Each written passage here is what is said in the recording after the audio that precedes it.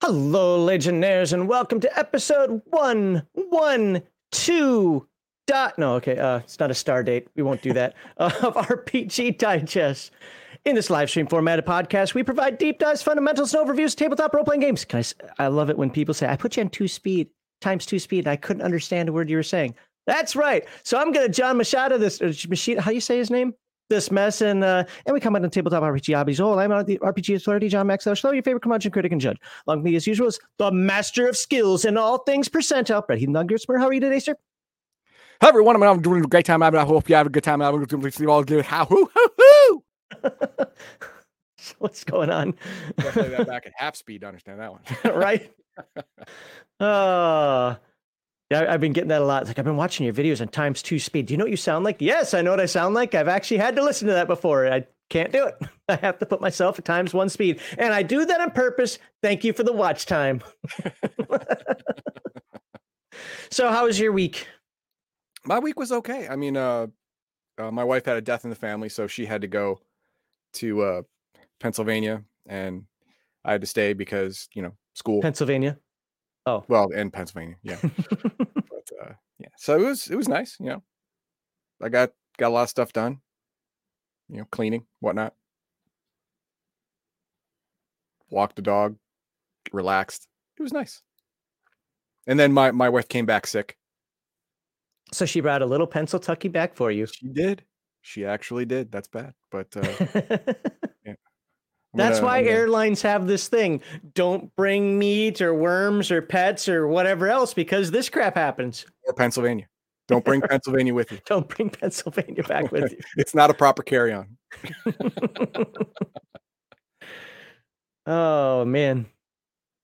That's where my meth went. Yeah, that was a good comment. I like that. Yeah, so my week was pretty... I don't know what. Oh, yeah. I had an interesting work day this week. I won't get into all the work shenanigans, but let's just tell you, I've been talking about my work recently. Like, I just kind of go there and wait for something to do. And right. Apparently things that weren't getting done are my fault. Even though you were never tasked with them?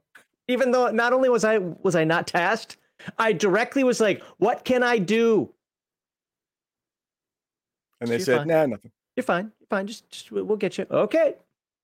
Anyway, no, I mean, my supervisor, this isn't about my supervisor. This is about external agencies. My supervisor's actually been cool about this, just in case somebody shows this to him. People in my office actually now have subscriptions to us, so I have to be on my best behavior. Yeah, right.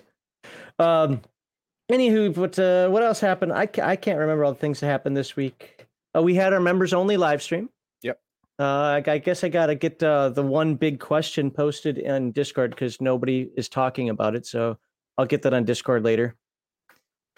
And other than that, the Friday chill stream, we had Biggest Geekus on talking about their tour through Palladium Books. Nice. And of course, I had to call you out multiple times for not beating them to it when you live across the street. Yep. You're like his damn neighbor. You guys have the same postman. You have... I might be exaggerating a little bit. You're exaggerating a little bit, yeah. Okay, you used to be neighbors. Yes. But some good information there, because apparently his office is a little hole in the wall. And I don't mean that in like the negative way, but it's like, It's kind of like, where are we going here? Oh, there it is. Got this little sign that says Palladium Books on it. But hey, you know what? He spends his time doing writing and doing stuff. You know, why spend thousands of dollars on a sign when, you know? Yeah, it's a rich people. I'm sorry, wealthy people don't spend money for other people. Rich Yeah. people do that. Yeah, so So rich people never get wealthy. they said they had a really great time there. So that was awesome. They spent 2 hours on the Friday Chill stream talking about their 3 hour time there. So that was awesome. Sean Owen Robertson, he jumped into the chat, not on the channel, but into chat as well. And he was talking about some stuff. I kind of had said what I thought about the Savage Worlds game that he ran. No, but to be fair, it's the same thing we've talked about on our Discord over and over again. Let's play suck. I mean, that's just the down and dirty of it. It's not about him. It's not about I'm sure the one that we're going to do on the 2nd of December to other people, that's going to suck. It won't be so bad for us because we'll be in it. Yeah, it'll be great for us because we'll actually be playing. Right. So, but he was awesome in chat, clarifying a couple things, and everybody seemed to have a great time. Apparently Kevin slapped one of the guys in the head. Hey, dum dum. That's awesome. I want to be slapped by Kevin. I don't. I'm okay. They had a great time, so that was good. So if you guys have not done so, check out Biggest Geekus, that channel. I'm sure most of our folks here already are subscribed to him, but just in case, if you're not, check out Biggest Geekus. They've got a podcast / YouTube live stream every Tuesday at 6:30 my time, 7:30 Eastern. So I already told you about this, but I'm supposed to remind you to send your issues with the Twilight Legion stuff. You can either send it to me or I can give you Sean's email address, however you want to do it. Okay. Yeah, I'll make a list.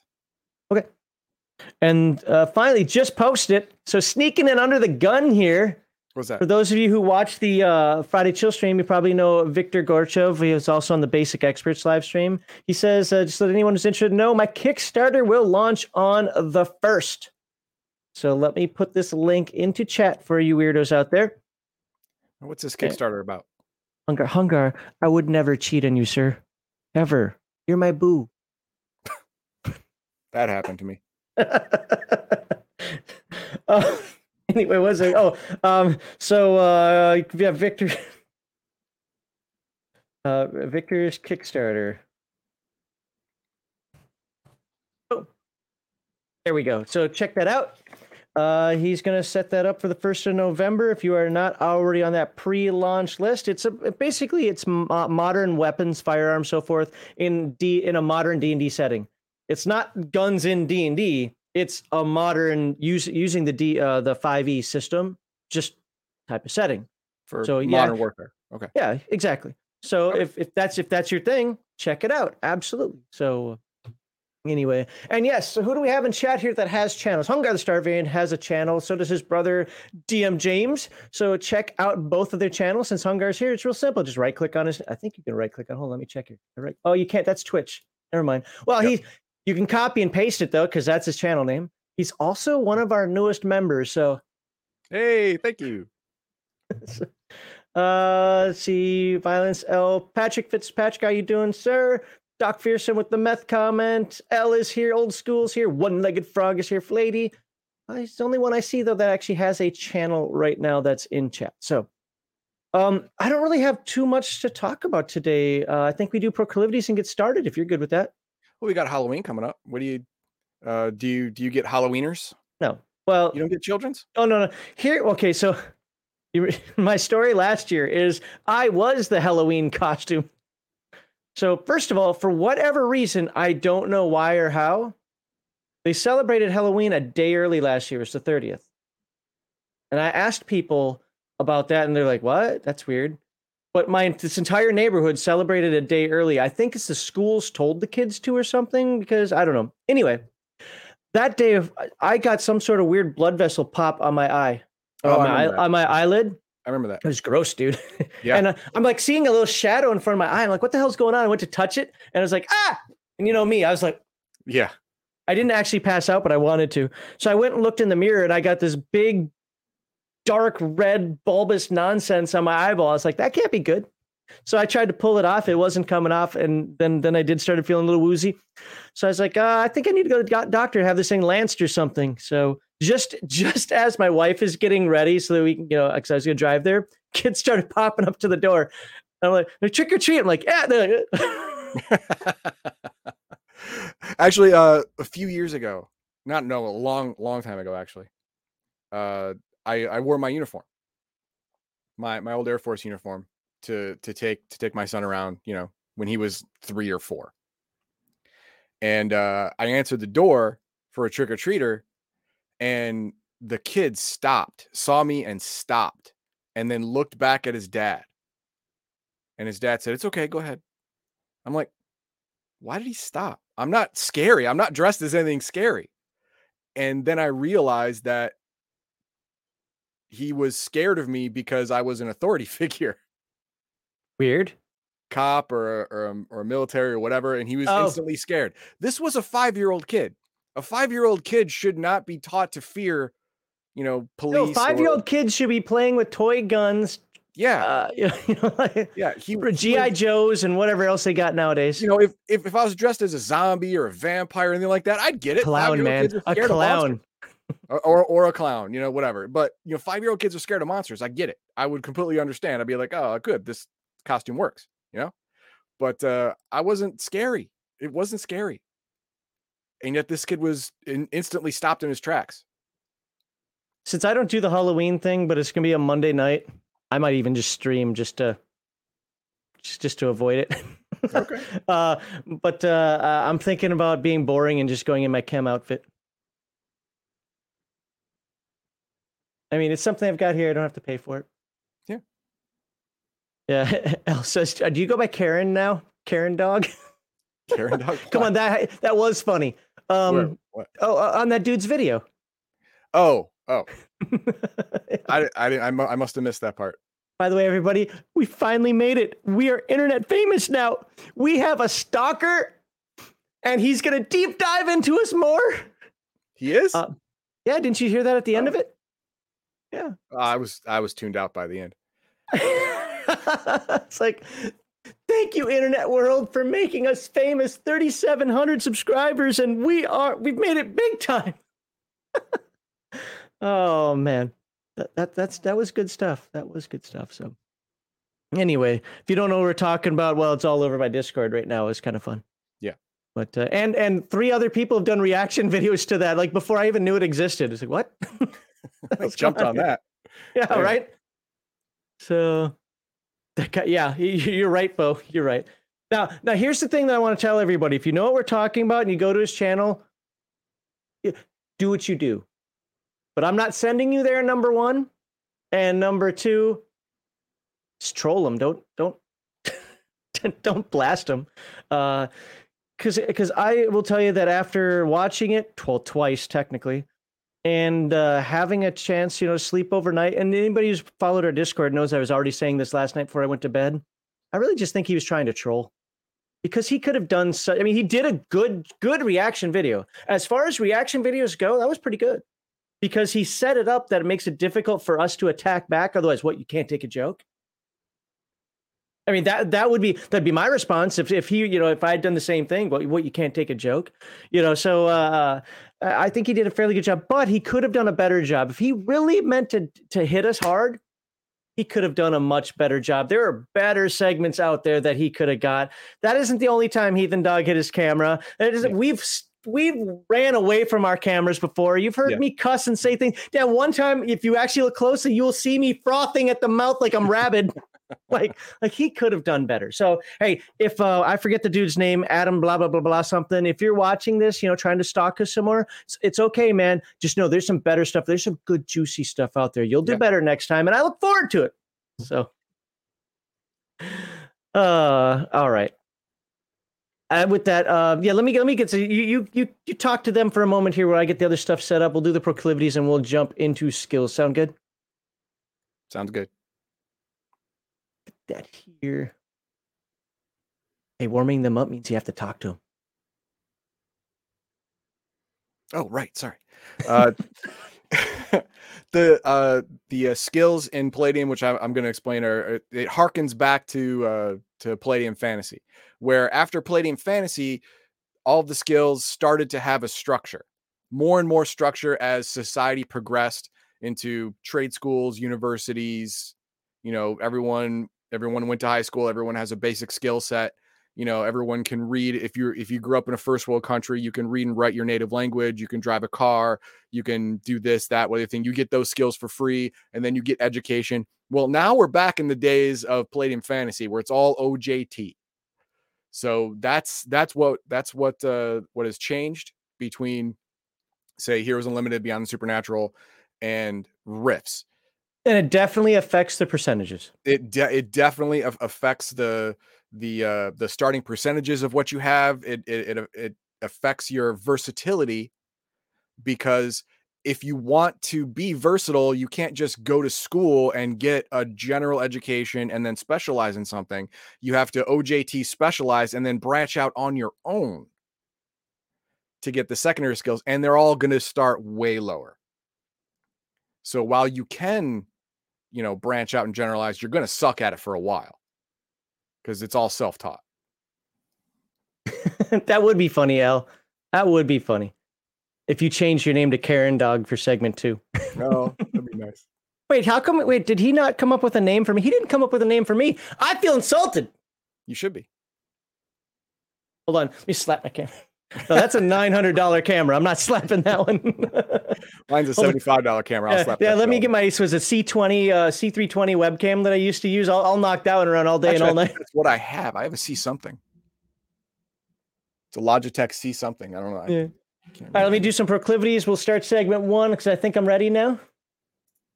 And I could skip. No, I cannot skip saying thank you. That would be bad. That would be bad. That would be Don't bad. I won't skip this one. Nope. So I want to thank all of you wonderful people. That's right, Elle. I'm using my fake voice now. I'm Smeagol. Yes, I am Smeagol. That was awesome. My precious.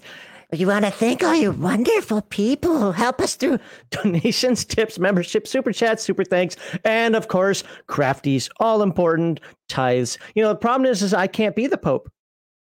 Bruce is the Pope. So I don't know if tithe is the right word to use anymore. I'm just saying. Your support helps us to provide giveaways. We did not have a giveaway this members only live stream. I had one person not complain, but asked why that was. If we don't have 10 people in there, I don't really want to do a giveaway because I don't want to give something away to the exact same person every time. And yes, I did receive a couple messages saying, hey, I can't make it to those things because of the time. I get it, but we had to pick a time. But yeah, if we ever have 10 or more members in, chances are we're going to have a giveaway. I promise nothing, but it's just, yeah. So this wasn't being hateful or anything. It's just, I want to make sure that, a good chunk of people can possibly get something. Sure. Anywho, those of you, Max is Lutheran, so pastor, well, maybe. Well, I used to be Lutheran. I wouldn't say I'm Lutheran now. But pastors, just as long as it's not the ELCA. Just tell me who's in charge of the Wisconsin Synod. I'll go with that. With Synod, that's the word. I'll go with that title. We cannot ignore you crazy rascals who subscribe to Legion of Myth, hang out with us in our chat, and try to give me names like pastor. That just sounds so mundane, though, doesn't it? Yeah. I'd rather be like a vicar or something cool like that. Deacon. My cousin was actually kicked out of seminary because she was too dogmatic. The hell church was she going to is too dogmatic. That says you're too dogmatic. I completely forget, but to actually complete the seminary course and become a pastor or minister or priest or whatever it was with her denomination, she had to compromise her beliefs and go against the word of the church because the church was trying to be progressive now and be a lot more loosey-goosey, and she's actually religious, so she wasn't going to compromise her values, so she bounced.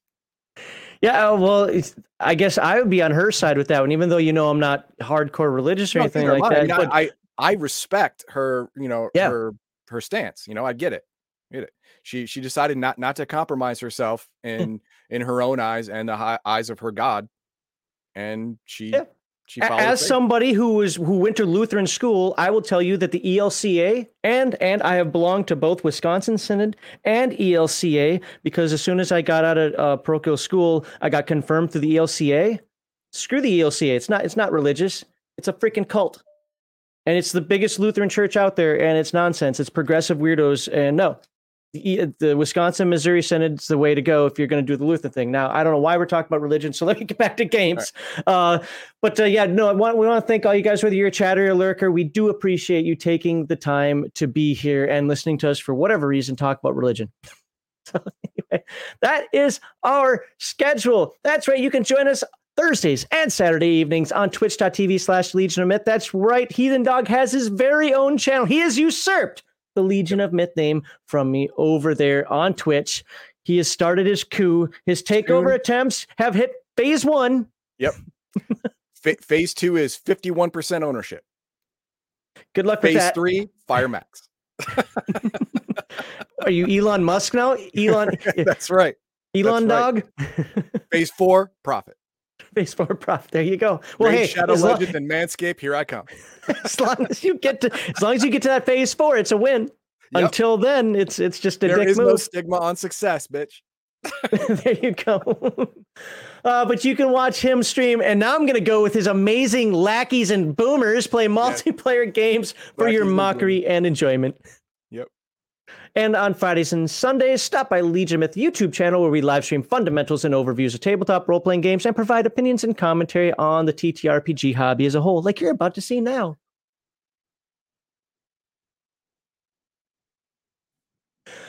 All right, for segment 1 today, we're going to talk about skills, more skills, and skill rolls, but that's pretty much just skills. So we're going to do all that today. So what is the Palladium skill system like? What makes it interesting? What makes it, I wouldn't say unique. It's not unique, but it's definitely the way it's integrated into the game. I think it is interesting. The skill categories, how they integrate with the OCCs, and just generally what they mean. As far as the game goes, you probably won't find a lot of skills like this in other games because they're very tailored to the cinematic feel and the specifics of an OCC. Would you agree? I would definitely agree.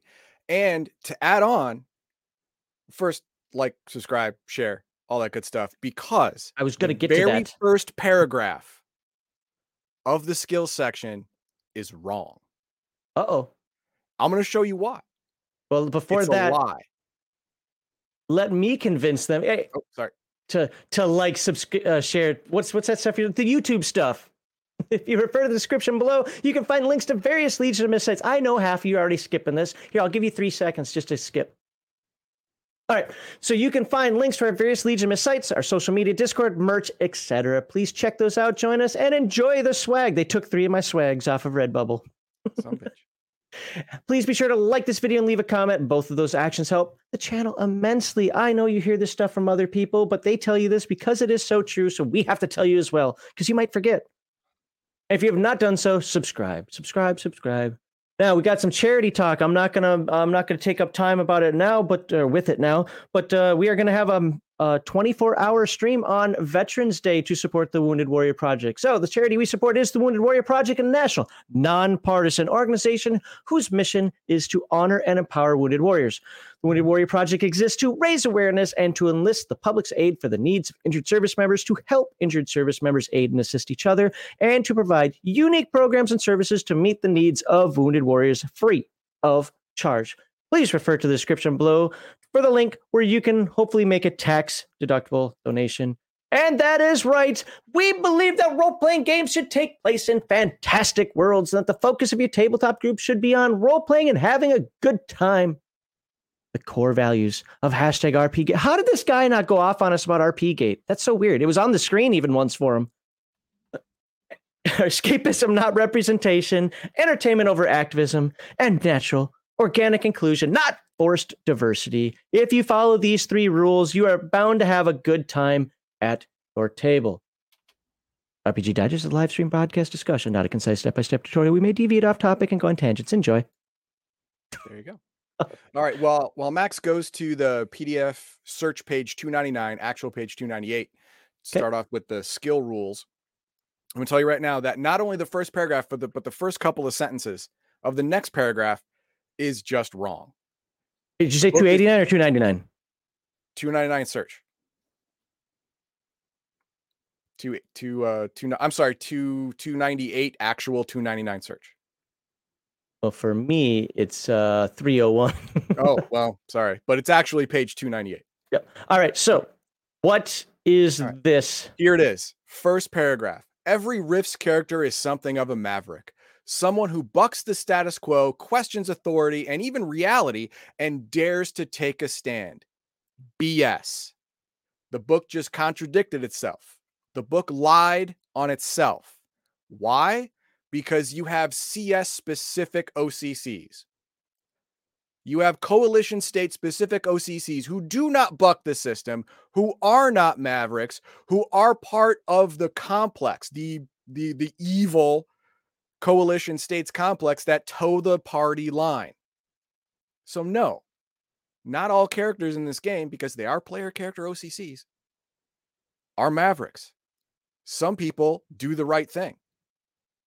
I think the point is, without having this be a debate, is that I'm guessing, I'm not Kevin, but even if you're playing like a coalition soldier, you're supposed to kind of like turn a blind eye to the DB that's in your party. No, you shoot the DB in your party. And you allow that person to make an actual character. Now, you heard it from him first, ladies and gentlemen. The other way that this is lying is that it goes into the second paragraph. These characters have thrown off the shackles of a mundane existence and the relative safety of city life in favor of exploration and adventure. 90% of people do not live a mundane existence. They live in absolute abject terror that something is going to come out of the woods and eat their family. The 10% that do live inside the actual MDC structure of a coalition state town or inside New Laszlo or the Federation of Magic, they're the only ones who are safe. That is a small percentage of the people who are out there farming, out there mining, out there risking their lives every day just by walking out of their house. Being an adventurer actually creates more safety for the average person. Yeah, but people probably don't want to risk themselves to do that. Again, the life of an adventure, well, who knows at this point in a world.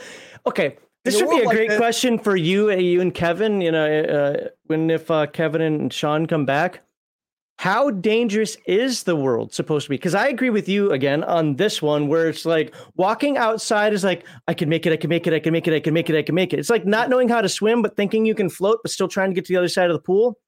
I should be able to do this, right? I floated before. Can I make it over there? As you're tiring out, as somebody who used to swim a lot, you'll get tired very quickly if you don't know how to do it, right? So if you're going from here to 25 miles down the road to the next somewhat decent sized city, what are the odds you're going to get attacked? It's really high. It actually, if you remember, it was in the introduction that it gave the analogy between now and in Rifts. Now going 10 miles to the next town, you have a 99.9999% ad infinitum percentage chance to make it there. Whereas in the Rifts world, that 10 miles may as well be 1,000. Your percentage chance go down, especially if you're just a dude. If you're, it's basically going from one major city to another major city is like taking an Oregon Trail trip, except instead of dysentery, you have strange glowing lights and things with tentacles. Children eating supernatural creatures that are all MDC, and your little pop gun is not going to do it.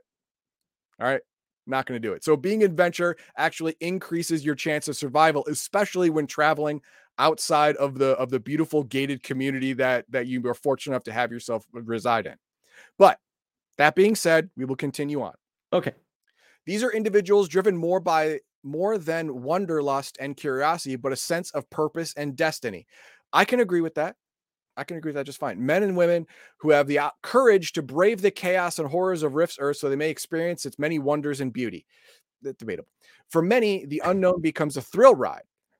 Fair. For some, it's opportunity for heroics, fame, and fortune. Many others, life becomes a matter of honor and duty or responsibility they cannot shake. Sure, you can make all of these characters and all of that can be true. Fine. It's just the original premise that I have a super problem with.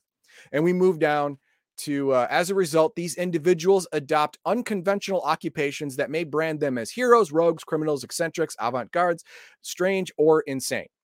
For most, or could be all the above, for most, the character's occupation, that's italicized for a reason, is his life's purpose or dream realized. It is what the character wants to do and who he is. Consequently, the majority of skills are occupation related. Wait. You called a lie in the first paragraph. I want to call a lie here, or a potential lie.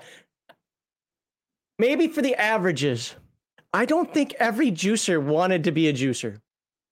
And there are already stories written about not every crazy went willingly. That is true. Just saying. No, you are right. You have to be a special kind of person to choose to take away decades of your life or to voluntarily, inevitably go insane. Either that or you were dragooned, or it was either that or your entire family is going to die if you don't do it. And you're sacrificing yourself for your wife, children, mother, father, brother, sister, whatever. Then I get it. That's great. You're going to regret it? Sure. Are you going to be a broody, pensive bastard? Probably. The drugs can help. That's all I can say. But I think this goes back to like what I was saying with the first paragraph, is that on the whole, yeah, you're going to be playing something. I mean, first of all, you probably made the character. That's what you want to play. It's putting that into perspective as well. And chances are, yeah, you know what? If you want to do these things, it's there and available for you. That's kind of the premise of the game. So nitpicking, I wouldn't call it pedantic. I wouldn't necessarily call it nitpicking, but just kind of showing that it's not a 100%. It's not an always thing, but at the same time, yeah, I mean, generally speaking, this is what you want to do. You've decided to take some of the world's burdens on your shoulders. Let's go do it. All right, so when we'll move on to these, there are 3 basic skill types for OCC categories. OCC skills. These are skills that are required for you to call yourself your OCC. If you are a juicer, there are some skills you're required to have or you won't be a juicer. If you're a glitter boy, there are some skills you're required to have or you can't be called a glitter boy, or you can't function as a glitter boy. Example, if you take a glitter boy OCC and for some reason your game master decides, oh no, OCC skills are optional, and you decide not to take any kind of maintenance skills, your glitter boy is going to break down after a couple weeks, and that's it. Not paperweight. Are you glitter boy anymore? No, you're just a really crappy merc, a really bad one. And if you are a ley line walker and you decide, reading, writing, magic, that's for suckers, I'll just wing it. You're not good. You're not doing good things. So, it's important to take these skills because they are to make sure that you are effective in your occupation. And then we have the OCC related skills. These are skills that have a little more broader range, little less laser focus, but are related to your job. It's funny, it says related right in the title. I know, awesome. Right? So these will have some bonuses to start as well. Your OCC skills are going to have comparatively massive bonuses to start because these were drilled into your head by your trainer. And in the Rift's Earth, it's OJT. You learn your job as a trade. You study under someone who is that, and then you become that. So they stress these things to you. The OCC related skills are also stressed to the point where they do get some bonuses to start. And we'll go over these bonuses in a second, don't worry. But not to the amount that your base OCC skills are. And then we have secondary skills. These are skills that you learn on your own. This is your free time stuff. By the way, compared to other games, Rift's characters don't have a lot of free time. They don't have a lot of free time, so I wouldn't expect a whole lot of secondary skills from many OCCs. Wouldn't expect it. Stuff like Rogue Scholar or City Rat or something like that will have more secondary skills, will have more OCC related skills because they're not hyper focused, they're more generalists. Whereas your combat, your magic, your psychic, they're very hyper focused in one area, so they're not going to be able to branch out. But the secondary skills are taken from a limited list of the total skills, and they almost never get any bonuses whatsoever because they are self-taught. All right. So those are your 3 categories. Moving on, we can now we have an understanding of what's happening. So we'll go for selecting skills. Step 1, rolling up a character. Yeah. Okay. We'll just go to choosing an OCC. You choose your OCC, and you cannot select skills without knowing your OCC or RCC, because you must take your OCC skills first. Those are the first ones you take when you get your class. That's because that's what your teacher taught you. Offer some background history and motivation behind each occupation. Use this information as a guide to selecting a character that sounds fun, and then as an outline of how to play him. Now, this is important. If you choose a man-at-arms class, you are not going to take a whole lot of skills that are, say, I don't know, rogue type skills or magic type skills. No, or because you're the hammer and you see everything as Exactly. nails. Yeah. Yeah. I mean, you're not going to waste your skills. Well, I say waste because they don't help you, perform your job on things like, magical lore fairy. If you've never even heard of a fairy, or never known anyone who's ever seen one, it's not useful to you. Well, Or except for where to target it. yeah, well, yeah. In the face usually works for most things. Okay, there we go. So yeah, so you're going to choose your skills after your OCC skills, which are all set in stone. Your related and secondary skills are going to be chosen based on your occupation and your character's background. Step 3, skill selection. Characters have a broad range of skills with a focus of those that make sense for life as a wandering adventurer, explorer, or warrior. Characters like to pick up 2 or more physical skills. If you are a man-at-arms class, you'll pick up more. But if you are, say, a psychic or a magic using class, you'll pick up less. It is important to note that physical skills bonuses are accumulative. Almost all, virtually all of skill and attribute bonuses are cumulative. If you have 2 physical skills, both say +1 to physical strength, +1 to physical strength, you get a total of +2 to physical strength. If 2 physical skills give you plus to SDC or plus to dodge, those are cumulative. You add them up, you get them both. So physical skills, again, in Palladium, are the best way to fix stats that you think are bad, which, you're probably going to be wrong anyway about that. Note, acrobatics and gymnastics provide similar abilities and bonuses. If both are selected, add the bonuses and pluses to your overall character as explained. Fine. However, abilities such as backflip, climb rope, etc. do not add together, nor is the educational bonus added twice. This is a good thing. Some physical skills give you a percentage chance to do physical feats like tightrope walking, backflip, climb wall, climb rope, stuff like that. If you have 2 skills that give a percentage chance to do something, you take the highest one, and there you go. You don't add them together. You don't get a bonus because you had another skill that gave you the same thing. No, you take the highest one and you move forward with that. Note on combat skills. This could be important. It's a note on combat skills. Throughout a character's history, he will probably train in some of the hand-to-hand combat, basic, expert, martial arts, assassin. Note that only one type of hand-to-hand combat may be selected. In cases where more than one choice is available for selection, the player must select one of them and disregard the others. Hand-to-hand combat is always part of an occupation that involves combat and adventuring, but other characters like Body Fixer, Cyberdoc, Rogue Scholar, Rogue Scientist can select hand-to-hand combat as an OCC-related skill or secondary skill. Now, we're going to get into this later on, but everyone will get either basic or expert, depending nothing basic or expert, depending upon their OCC, as an OCC skill. If you want to increase this, you have to burn related skills. And we'll get into that later when we get more into this. Okay, so we move on to... Okay, this is important too. Right above the OCC skill, if an OCC or RCC starts off with a skill that is not right there, yep, stop moving, if it has a prerequisite skill, assume the character has the prerequisite skill as part of the training. Now, this is a little ambiguous. I'm a little torn on this. Does that mean you give it to him, or he can take this skill as if he had the prerequisite but still doesn't? I think it's the latter, but it could be the former. I'm going to go with the latter moving forward. If Kevin wants to go in the comments and say no, if you start off with a skill that requires a prerequisite, you get the prerequisite skill as well. Great, but that's not how I'm reading it. Okay. I'm reading it as you can skip the prerequisite and just get the skill if it is part of an OCC or RCC that you have chosen.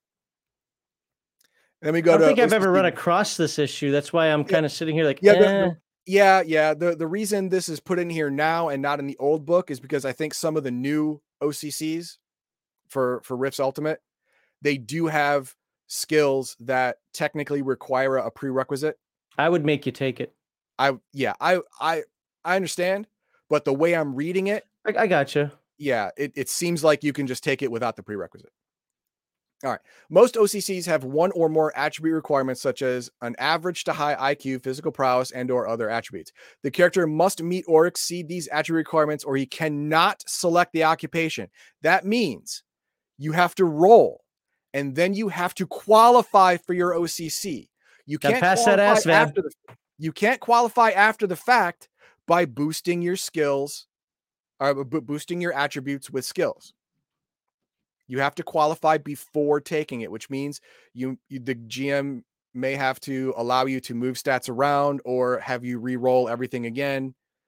It all depends on you and the game master. All right, now we get into skills. An occupational character class provides a set of skills required to do the job. We already said this. Occupational skills represent training that comes with one's chosen occupation and are required to do the job.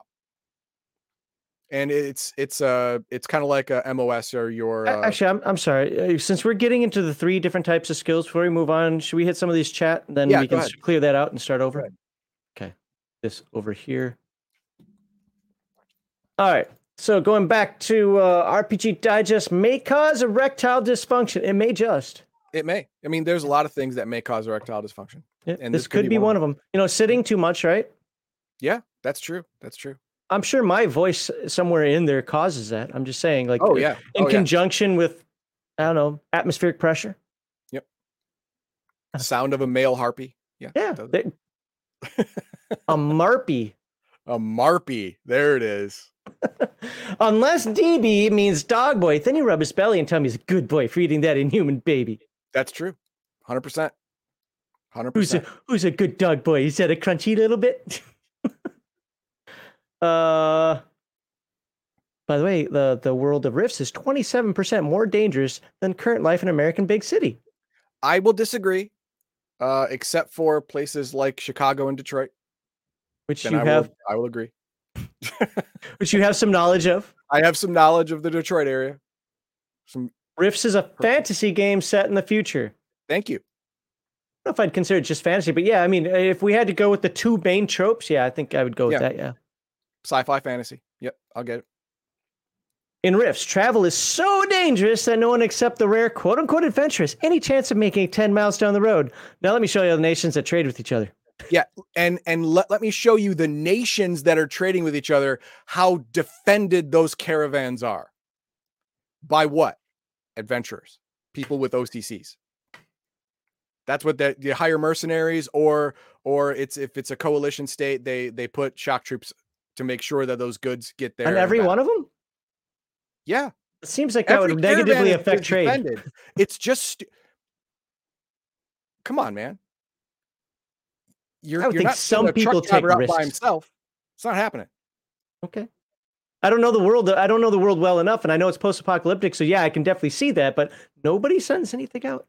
Yeah. Think of Rifts in general like Gulf War. If you have someone or something, goods, services, whatever, moving from one base to another, it's a convoy defended by a whole bunch of Humvees and a whole bunch of soldiers every single time. Somebody who had to do convoy training, that sucks. I hate that. Yeah, but that's the cost of doing business in a war zone, and Rifts is a war zone. Okay. Gotta go out, go with style. I guess, if I had some sort of, terminal butt cancer, you like how I referenced that other video. Yeah, I could see that. Mm-hmm. Like if I knew I've got 3 to 5 years left. Hell, 6 months left of my life. Well, let me let these last 6 months be meaningful. Let's go have some fun. And the drugs may slow some of that down anyway. Yeah, I might be able to get a year and a half out of it with these drugs. Awesome. I've actually extended my life. Right? Great. 2 more. Wait. I mean, OCC related skills are skills related to your OCC? I know, it's shocking. It's absolutely shocking, but true. I was floored. And finally, I'm so tired of hearing OCC and RCC. Should just say occupational racial skills. It's part of the game now. And as somebody who's in the military, I have zero issues with the acronyms. I'm used to acronyms. Happen all the time, and it's meant to save time. The only thing that irked me, and it doesn't anymore, but irked me like when I was going through the Palladium stuff, and Kevin, I don't know if he's still he still enforces some of it for sure, but if he still has it, but he has this style guide that he uses, right? For things like you can't say PC, you have to say player character. And because to him, PC means a computer, right? Well, one of them was all these acronyms must include the dot. Now, somebody who's been in the military, fuck your dot, because we just put capital letters for everything, right? But I mean, I get what he's saying, but he has his own style guide that. But it also, the one thing I'll say about it is it does help it stand out. When I see O.C.C.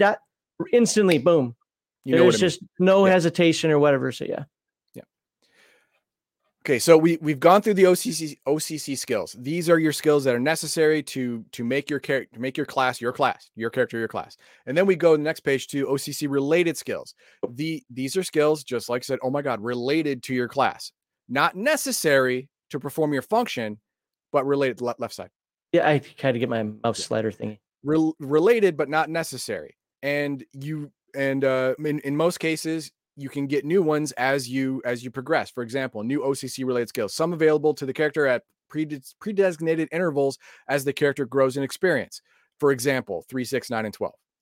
These skills are developed later in life, are presumed to be something the character has been studying, learning, and practicing on the side. They're better than secondary skills because they are related to something you are an expert in. So you learn them better and faster. Whenever a new OCC related skill becomes available at later levels, the character starts using that skill at first level proficiency. This is important. A lot of people get this wrong.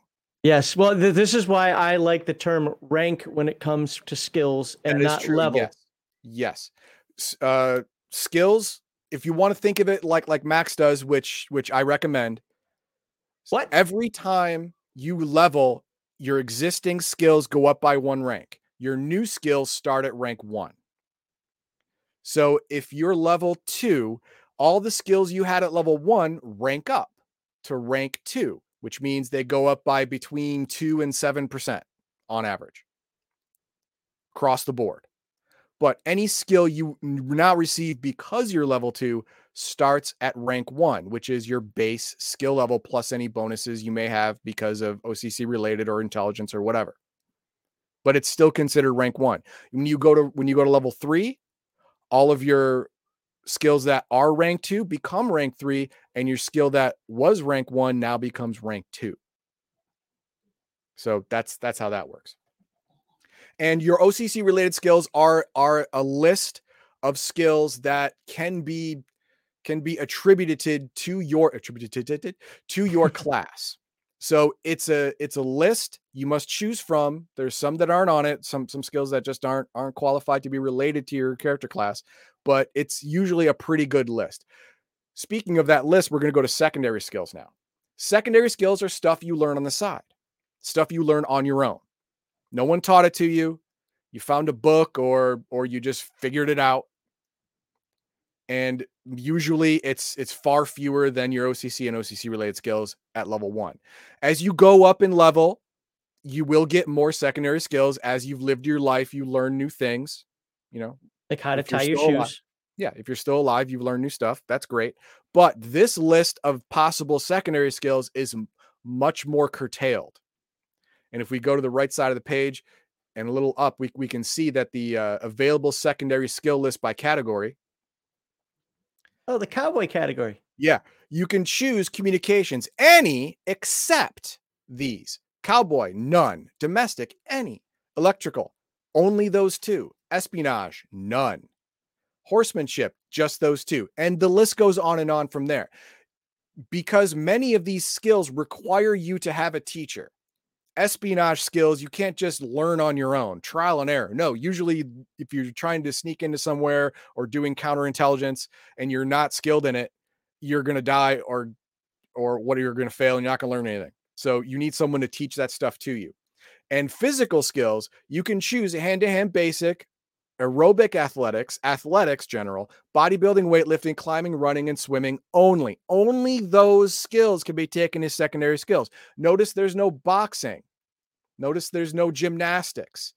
Notice there's isn't a lot of other things. There's swimming. You can learn to swim on your own. But not swimming. Which is kind of weird because like snorkeling, for example, a lot of what falls under scuba, you can get scuba certified in 5 days in Okinawa. Well, that's great, but first you have to learn how to swim. No, I get that, but I'm saying like I don't know. It's weird to me that it requires training. The reason it requires training is because you have to handle the equipment properly. You have to be able to properly maintain it, and that requires someone to train you to do it. If you're just doing it on your own, like, oh, it'll probably be right, you're probably going to die. Like I said, it's a 5-day class, but at the same time, I'm not trying to nitpick. It's just that was one of the weird ones for me because. But there's no classes in Rifts. Okay. There's no classes. Nobody stands on sides. Okay, guys, I know how to do this. Let me show you 5 people how to do this. I don't agree with that at all. No. Yeah, and so there's no scuba, there's no boxing, there's no gymnastics because you need people to train you to do those things. You can't just guess and learn and stumble through it. You need someone to train you, so they're not used as a secondary skill. But also weapons. Sorry, just for chat. Just also, some of those skills could be abused in game. I do understand this is a game first. Yes, you don't want to break it right off the bat like many skills do, many games do. Okay, skill bonuses. Here's the thing: OCC skills have the highest bonuses. OCC related skills have medium or low bonuses. Secondary skills almost never have a bonus whatsoever. Now, I'm not counting high IQ. We have a high IQ. These are bonuses across the board. Whenever you get a skill, you get that bonus. Great. Good for you. But not everyone has a 17 IQ. What? That's true. I heard this. I mean, it's not my experience, but I heard about this. So, you're going to get bonuses with the more exhaustive training you got in that subject. Your OCC skills are going to be the most exhaustive training you've gotten. Your trainer pushed these skills on you day and night, so you're going to get the most bonuses. Your related skills, you were trained, so you get bonuses, but they're not going to be as large because not enough time was spent on it. Your secondary skills, where you taught yourself, almost no bonuses whatsoever. So get ready for that. Do the bonuses take effect at level 1? Yeah. Okay. Oh, I'm sorry. I was thinking. I was going with the +5 per level stuff. Oh, I'm sorry. Yeah. +5 per level of experience. There are 2 camps to this. One is right and one is wrong. The first camp is, it says 50% +5% per level of experience. Well, I start at level 1. That is a level of experience, so it's 55. And then there's the other camp. The camp that's written literally right here into the book? Yeah, it's written. Yeah, that's why they did this. Yeah, that's why they did this. The other people who say, no, you have to gain a level having the skill to increase it. Yeah, but that's the camp. The one that you're saying is wrong is the camp that's written right here into the book. Exactly. Yes, it's written in this book, but in the original Rifts book, it was not spelled out like this.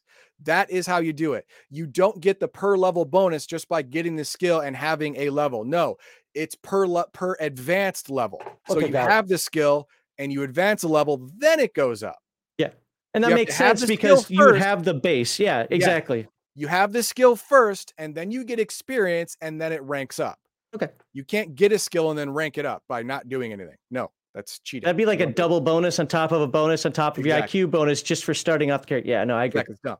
Then we have skill penalties. Now, obviously, some of these skill penalties are going to be, pretty much the way it is. Like if you're under fire, you're going to get a penalty. If you're looking in this instance, if you're looking at an unknown or alien machine that you have no idea if it even runs on some kind of electricity, you're going to have a problem with it. and you're going to get minuses.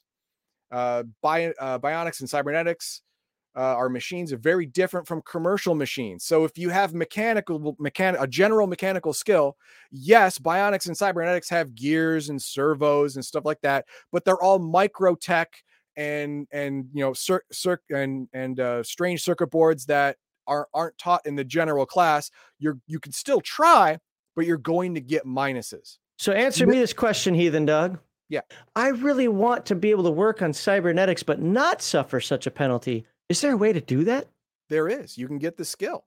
Or you could just be the OCC focused on that. Be a cyberdoc. There you go. Yeah. See, that's the thing. There are always aspects of this game that will help you to work around. Now, maybe not the alien tech so much. You can correct me if I'm wrong in this one. I don't remember seeing too much that'll help you with alien tech right off the bat. No, but it's more experience at that point. Yeah, if you want to deal with cybernetics and bionics, no, just because you're a mechanic or an electrician or whatever, you actually need to be a cyber doc. You focus on that. That is part of your OCC training. Yes.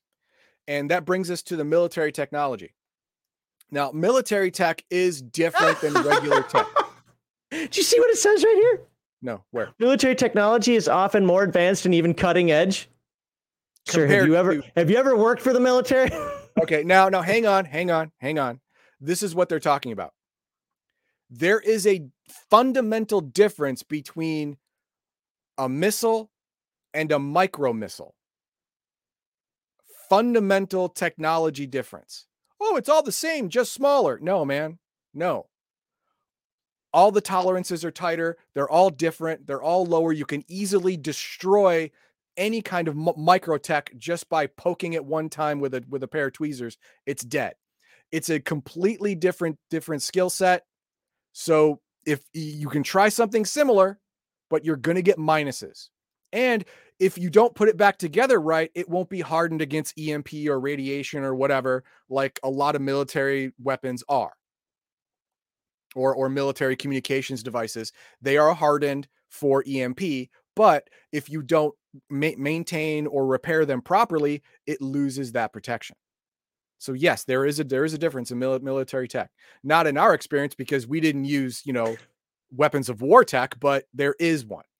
Pressure situations. This is one where, you're under fire or it's freezing cold or you're holding your breath or, whatever. You're trying to pick a lock with a stick. You're going to get minuses because of that. And this is not an exhaustive list. This is an example list to help the game master come up with his own minuses depending on the situation. And I've seen so many people rules lawyer this list.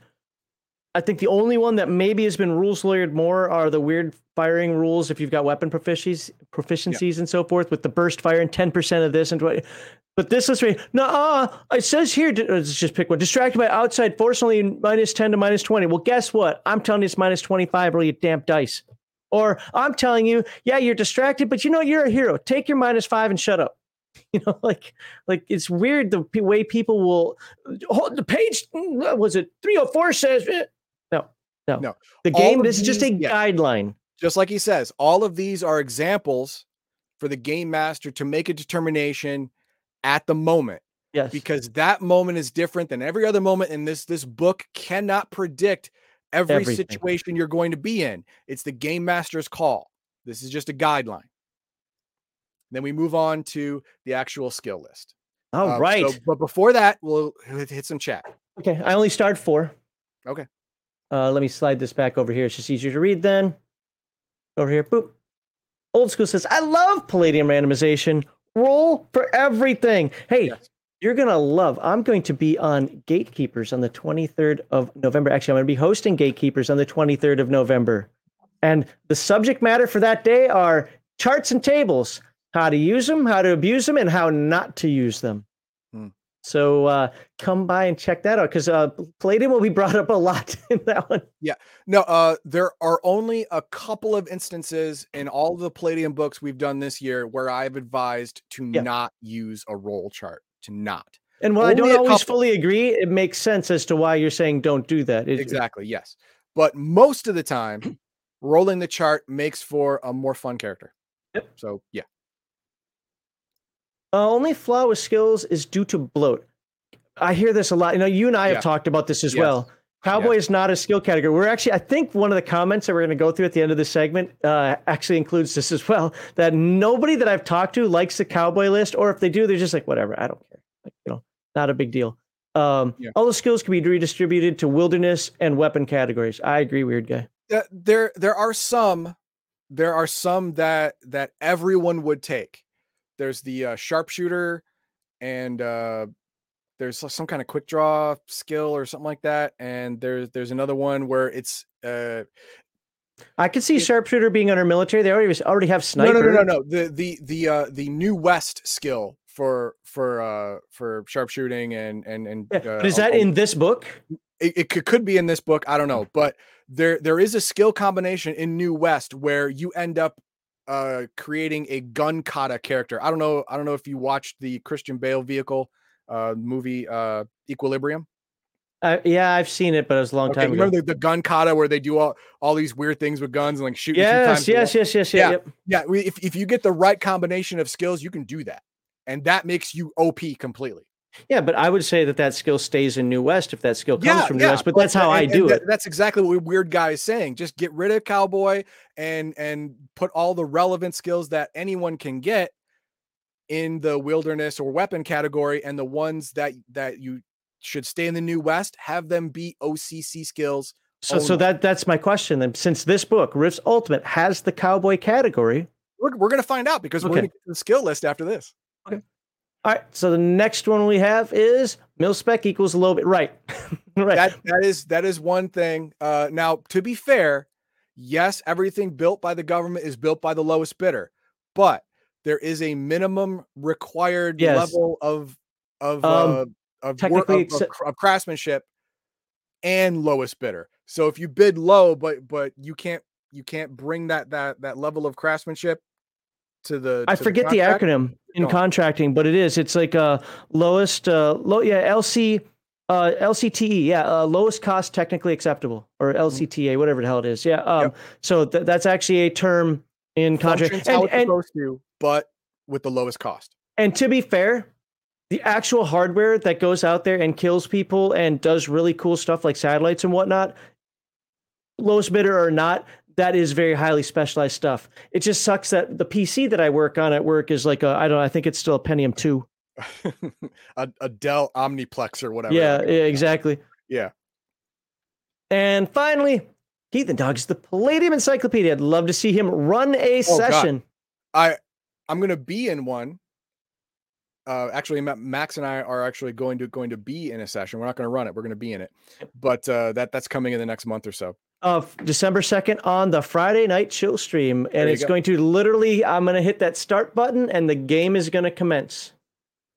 Oh, no 30-second countdown? Gotta have a 30-second countdown. We'll have the 30-second countdown, because otherwise, you don't know exactly when it starts. But yeah, we're kicking off, jumping right into the game. So no exposition, no hellos. We are just going to pop into that thing on 2 December. Okay.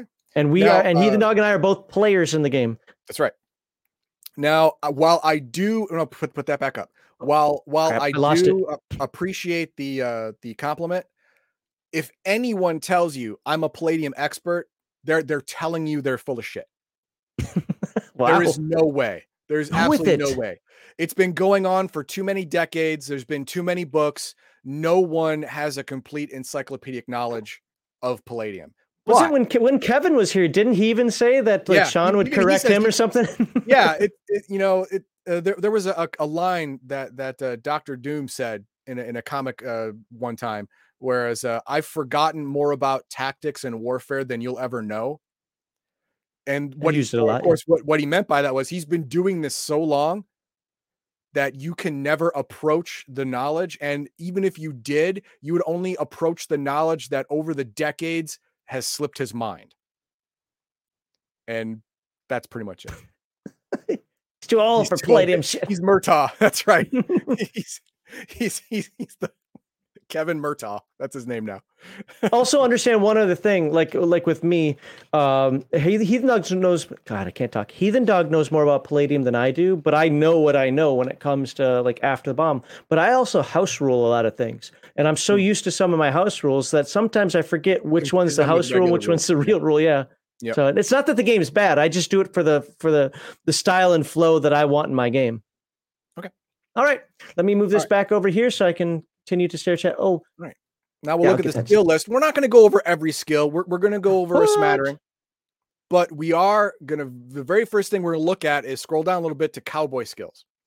There they are. We're going to look at these. Branding, breaking, taming wild horse, herding cattle, horsemanship, cowboy, horsemanship, exotic, lore, American Indians, lore, cattle, animals, roping, trick riding, and rope. Now, I don't think anyone, any glitter boy, any juicer, any rogue scholar is going to be butthurt that they can't take cowboy skills as secondary skills. I'm pretty sure this is all very niche to specific OCCs that should stay in the New West and die in a hole.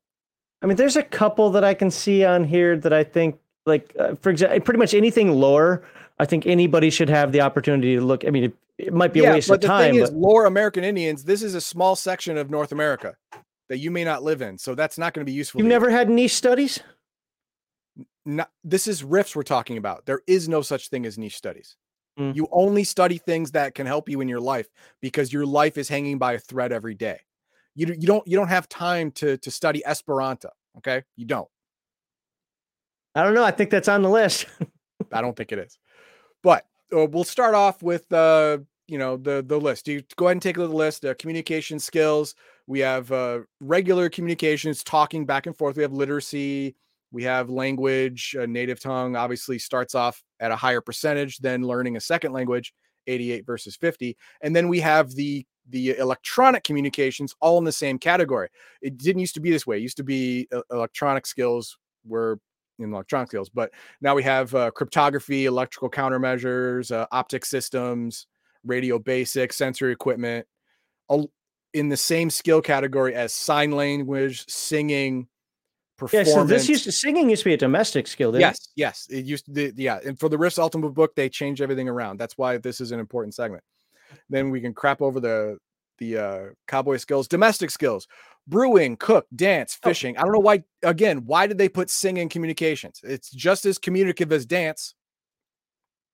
Interpretive dance can really sell you a message. Yes. Interpretive dance teaches you things. And no, I couldn't even do that. Fishing, gardening, housekeeping. Take note. Housekeeping's a skill. Housekeeping. I have a secondary skill in housekeeping. Housekeeping. Play musical instruments. God damn it. Play instruments, recycle, sewing, recycle. We're going to take a look at that because I want to know what that means. Recycling. Sewing, actually, that one's in After the Bomb also. That's a nice skill. But check it out. Look what we have. A duplicate skill. Sing. Yep. I already pointed that out. Yep. That's right. It is in communications and domestic. Why?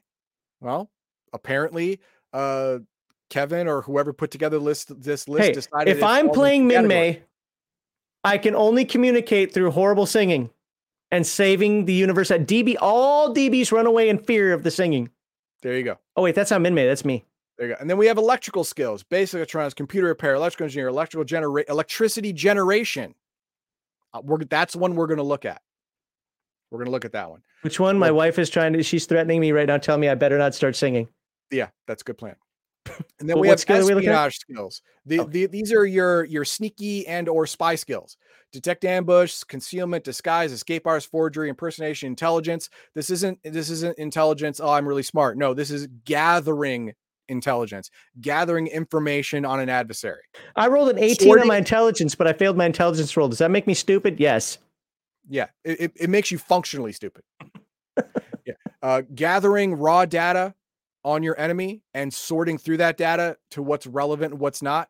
That's an all-encompassing intelligence skill. Interrogation, picklocks, pickpockets, sniper, tracking, undercover ops, and wilderness survival. Wilderness survival, you're going to see again. Really, it's going to be under wilderness as well. So we're going to do that here. Horsemanship skills. Wait, why isn't this not under? Okay, never mind. Yeah, because there is one horsemanship cowboy. Oh, never mind. It's in the cowboy skill list and it's in the horsemanship skill list, which means if you're barred from the cowboy part, you can still take it here. Oh, okay. You know what? I'm accepting of that. Yeah. Okay. Mechanical skills. These are repairing and maintaining different kinds of vehicles, aircraft, cars, robots, APCs, stuff like that. Medical skills, animal husbandry, brewing, medicinal, CSI, cybernetic medicine. This is not the bionics itself and not the body itself. It's the interconnectivity between the bionic cybernetics and the human body. That's what that is based on. Entomological medicine. We're going to look at that one right now or after. No, when we go to the skill list, we're going to look at that one. Field surgery, first aid, forensics, holistic medicine, pathology, paramedic, medical doctor, psychology, and veterinary science. Look at that percentage for field surgery. 16. Notice your field surgery is a dangerous thing to do. You're not in a sterile environment. You're not using any tools that are clean. You can't disinfect anything. The odds of surviving field surgery are negligible, and the skill percentage reflects that. It's not a reflection of the person's skill. It's a reflection of the adverse environment creating hazards. So there's a reason why it's that low. Then we have military skills: camouflage, demolitions, demolition disposal, demolitions underwater, field armor, munitions expert, forced march, military etiquette, military fortification, naval history, naval tactics, NBC warfare, television warfare. Oh, nuclear, biological, chemical. Oh, there you go. I was wondering if you're going to say that or not. Parachuting, recognized. I've been through too much training in that nonsense. How could I not? And then we have our physical skills, all the hand-to-hand combats. I like to go and commando. No hand-to-hand combat. What's that? And acrobatic, aerobic athletics, general, boxing, blah, blah, blah. Juggling. That'll teach physical prowess. I get that. Scuba. There's your scuba. Uh-huh. But I can't take it as a secondary skill, though. I can't take a 5-day class. No, you can't, because there isn't a 5-day class in Rift Earth. Bullshit. Sorry, there's not. Hey, you want to make one? Make one. Pilot skills, pilot whatever, jetpacks, helicopters, hovercraft, APCs, airliners, whatever. You have to pick it, you got it. Water scooters, actually have water scooters. Personally, I would classify that as boat, but whatever. Pilot related, these are skills that relate to all piloting things. If you want to pilot by anything more than just your eyeballs, you're going to need navigation, read sensory equipment. Rogue skills: ID, undercover agent, gambling, find contraband, concealment, hacking, pickpockets, prowl. Again, those fall into 2 areas. Streetwise, tailing. Science skills: artificial intelligence. Didn't tailing used to actually fall into the how was it called? I thought that was it used to be rogue skills, but I think they got rid of rogue skills. But I thought tailing was directly part of. Maybe they changed. I don't see it here. At least it's not jogging my memory. I thought that was part of a skill previously. Anyway, all right. I think in Palladium Fantasy, it was part of tracking. Tracking, yes. Tracking humanoid, not tracking animal. Right. Tracking humanoid. Yep. Yeah, that was part of that. All right. And then we have science skills: anthropology, archaeology, artificial intelligence, chemistry, analytical chemistry, pharmaceutical chemistry, math, basic, advanced, zoology, xenology. Technical skills: these are your trade school type skills. Praise goods, art, begging. Begging is a technical skill. Well, if you're going to be good at it, you better practice it and take down some notes. Yep. Computer I got my associates in begging. Programming, cybernetics basic. Let's see. Jury rig. We're going to look at that one. That's a good one. I like jury rig. Yeah. All the lores: DB lore, monster lore, fairy lore, juicer lore, magic lore. Really, this is not an exhaustive list. If the GM allows it, yeah, he will allow any kind of lore that you want as long as he believes it's specific enough. Like lore, North America. No, it's not specific enough. Regional lore. Excuse me. That's different. That's fine. Whittling and sculpting. That's funny. Then we have the weapon proficiencies: weapon modern, weapon ancient, and then the wilderness skills. Wilderness survival, hunting, identify plants and animals, land navigation, preserve food, spelunking, fasting. Fasting is a skill. I just thought it was when you ran out of food, you just drink water and then you keep going until you get food. Well, if you practice at fasting, it won't affect you as much. Okay. All right, then we're going to look at that skill in the wilderness Okay. skills because everything else is self-explanatory, and we'll see how well it takes away modifiers from not having food because that's important. Okay. All right, skill Well, description. should we hit Yeah, chat? hit some chat while we go into skill I'm gonna description. hit chat and one other thing. In fact, I'm gonna do this one other thing first. Okay. Oh. So I've got to stop sharing and put this over here and start sharing because I think this is important to put in here right now. We are still in 2022, right? And we're in the month of October 2022. So we're coming up on Christmas season. That's true. You can go to Palladium Books right now and get you. I'm just going to zoom in on this until there we go. It's readable. And you can get your 2022 Xmas surprise package. It's $58 plus shipping, so usually about $68. And you get 100. By the way, if you want to know why somebody said, well, Max, the price went up, they're just no, they're not bilking anybody. Shipping costs are a 5-letter B word right now. Okay, there's not much they can do about it. Yeah, and it's inflation, man. The paper costs more money. yeah, all right. That's just the on way our it is. Discord, Everything costs more. People just talking about what's happening with their Free League purchases, what's happening with their Modifius purchases, and so forth. There's nothing Palladium can do about this, so don't blame them. But you get 95 to 105, sometimes more worth of Palladium books. I got my Christmas surprise package already, and Sean said every morning they're knocking out those signatures and putting these things together. So Sweet. Got to put in a list of at least 10 items. They prefer 12 to 15. I always give them just 10. The thing with me is I have every Palladium book I want. So everything's like, well, I don't need anything else. So, okay, I'll go with this one and this one and this one. But if you're looking for stuff out there, if you need to fill up that collection or you want to try some different games, I got that, what's it called? That Systems Failure. I got Systems Failure. It's a different game that I hadn't played before. I wanted to see it. I got it. You can find rifters in there. You can put in things like t-shirts. Actually, that's a little checkbox right here. You can put in t-shirts. You can put in pencils and I don't know, whatever else. I don't know if you can do minis, but maybe. Anyway, you can read all of it here as to what you can put in, what you can get. Great stuff. Check it out. I will put the link to this in the description. Well, the link to Palladium's already in the description, but I will put this in our chat right now. And yes, Crafty, I know it's not Free League's fault, but we're talking about that there's shipping issues going on in the entire world right now. So it's just one of those things. There you go. That's the link if you want to get your 2022 Xmas surprise package. They do this every year. So if you're watching this in the future, yep, there will be a 2023 and a 2024 and a 2027. All right. Stop sharing that. And let's go back to our end chat. Okay. Now, the first thing we're going to look at for communication skills, I think chat. We got to chat. Oh, that's right. Sorry, chat. Sorry. So Baldahar is thinking roping, branding, and trick riding are necessary skill set for dealing with the ladies of the night. And ladies should certainly have horsemanship cowboy.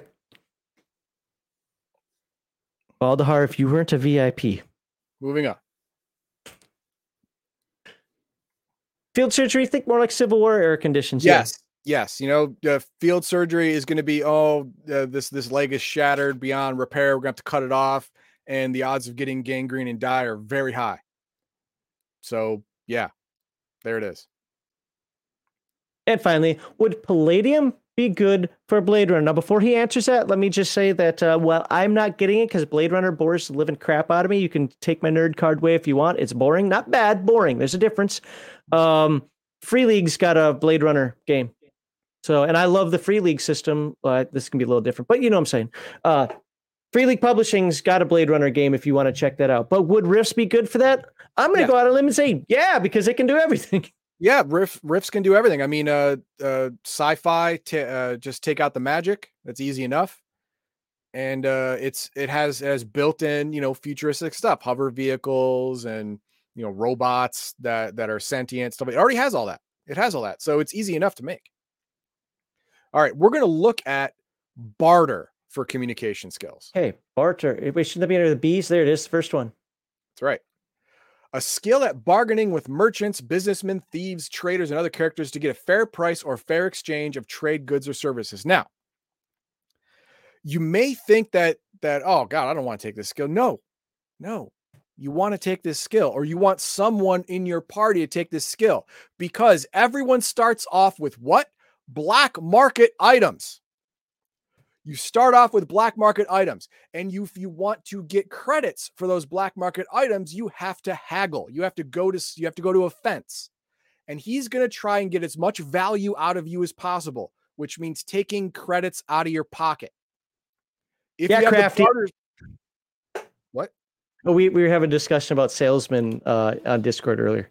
Okay. If you have the barter skill, you can get more for your black market items, more money.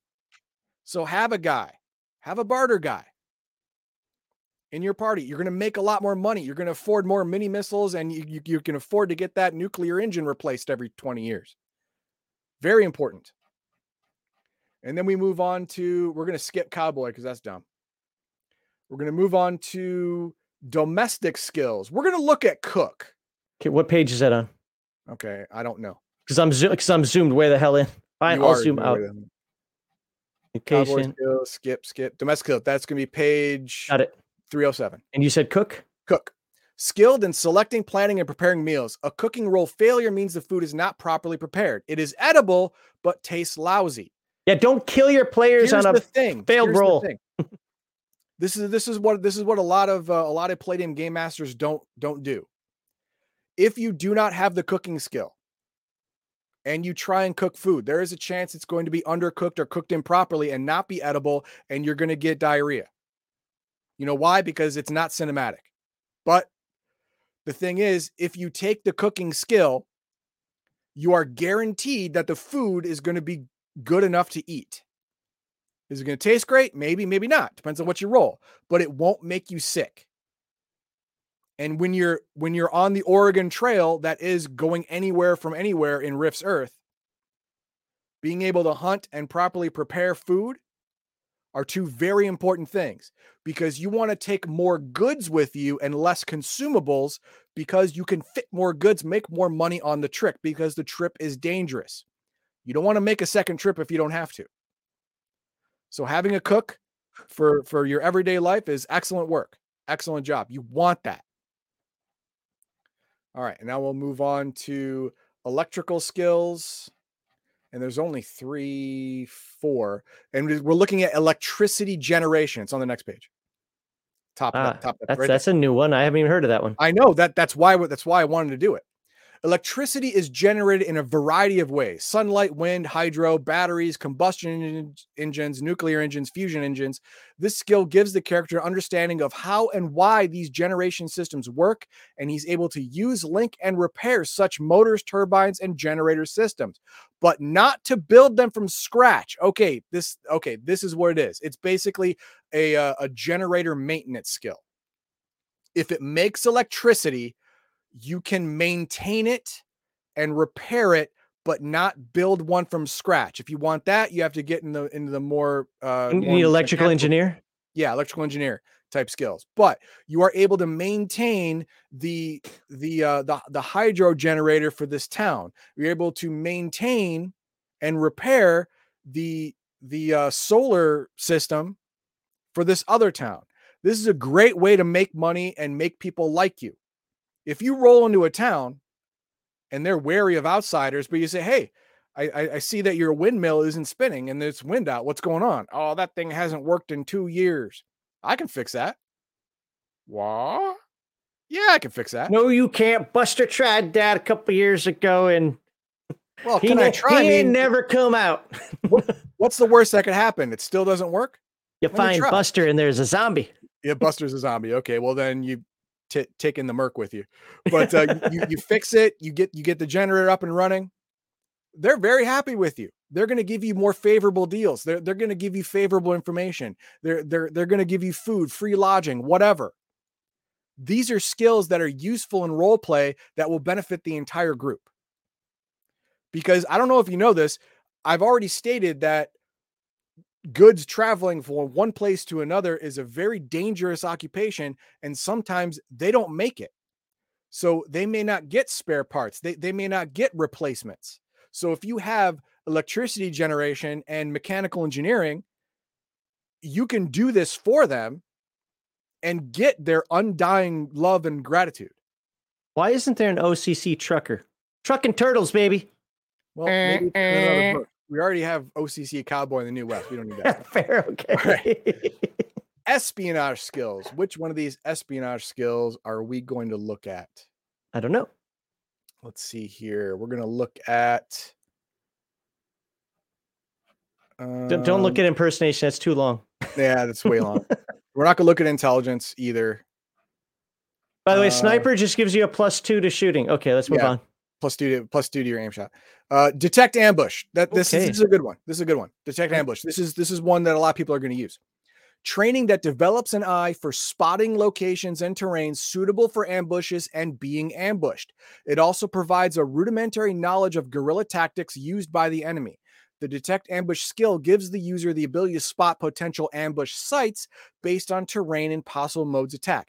It is not specific enough to detect individuals prowling. Now, what this does, it allows you to roll to see where good ambush spots are. Not if you're going to be ambushed. There may literally be no one there. Mm-hmm. But if I were to ambush you, I'd do it right over those hills. Yeah, exactly. If we are going through this valley, that spot right there would be the place to create a kill corridor. We have to make sure no one's in that spot before we go in this valley. That's the kind of thing that happens. That's the proactive stuff that you'd want to do. Now, it doesn't say it's an automatic roll, which means it's not, which means you have to stop and say, I want to look around before we make camp, before we go through this narrow passage. I want to roll detect ambush to try and find spots that would be bad if someone were to attack us from. You succeed, you get the spots, and you scout them out. If anyone's there, you take them by surprise, maybe. That'd be great. But be that as it may, you didn't walk into an ambush because you knew about it beforehand. Mm-hmm. All right, now we move on from espionage to horsemanship. Nope. We're not doing that. You want to learn horsemanship, you do it on your own time. Mechanical skills. And the one I wanted to look at was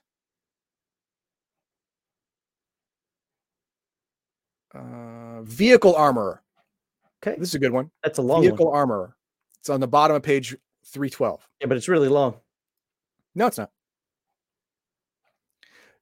Vehicle armor, a specialized skill in which character can do more than just tinker with the mechanics of a vehicle. Here's all the things you can do. You can add extra armor or repair armor on a vehicle, either SDC or MDC at 12 MDC or SDC per level of experience to military or combat vehicles.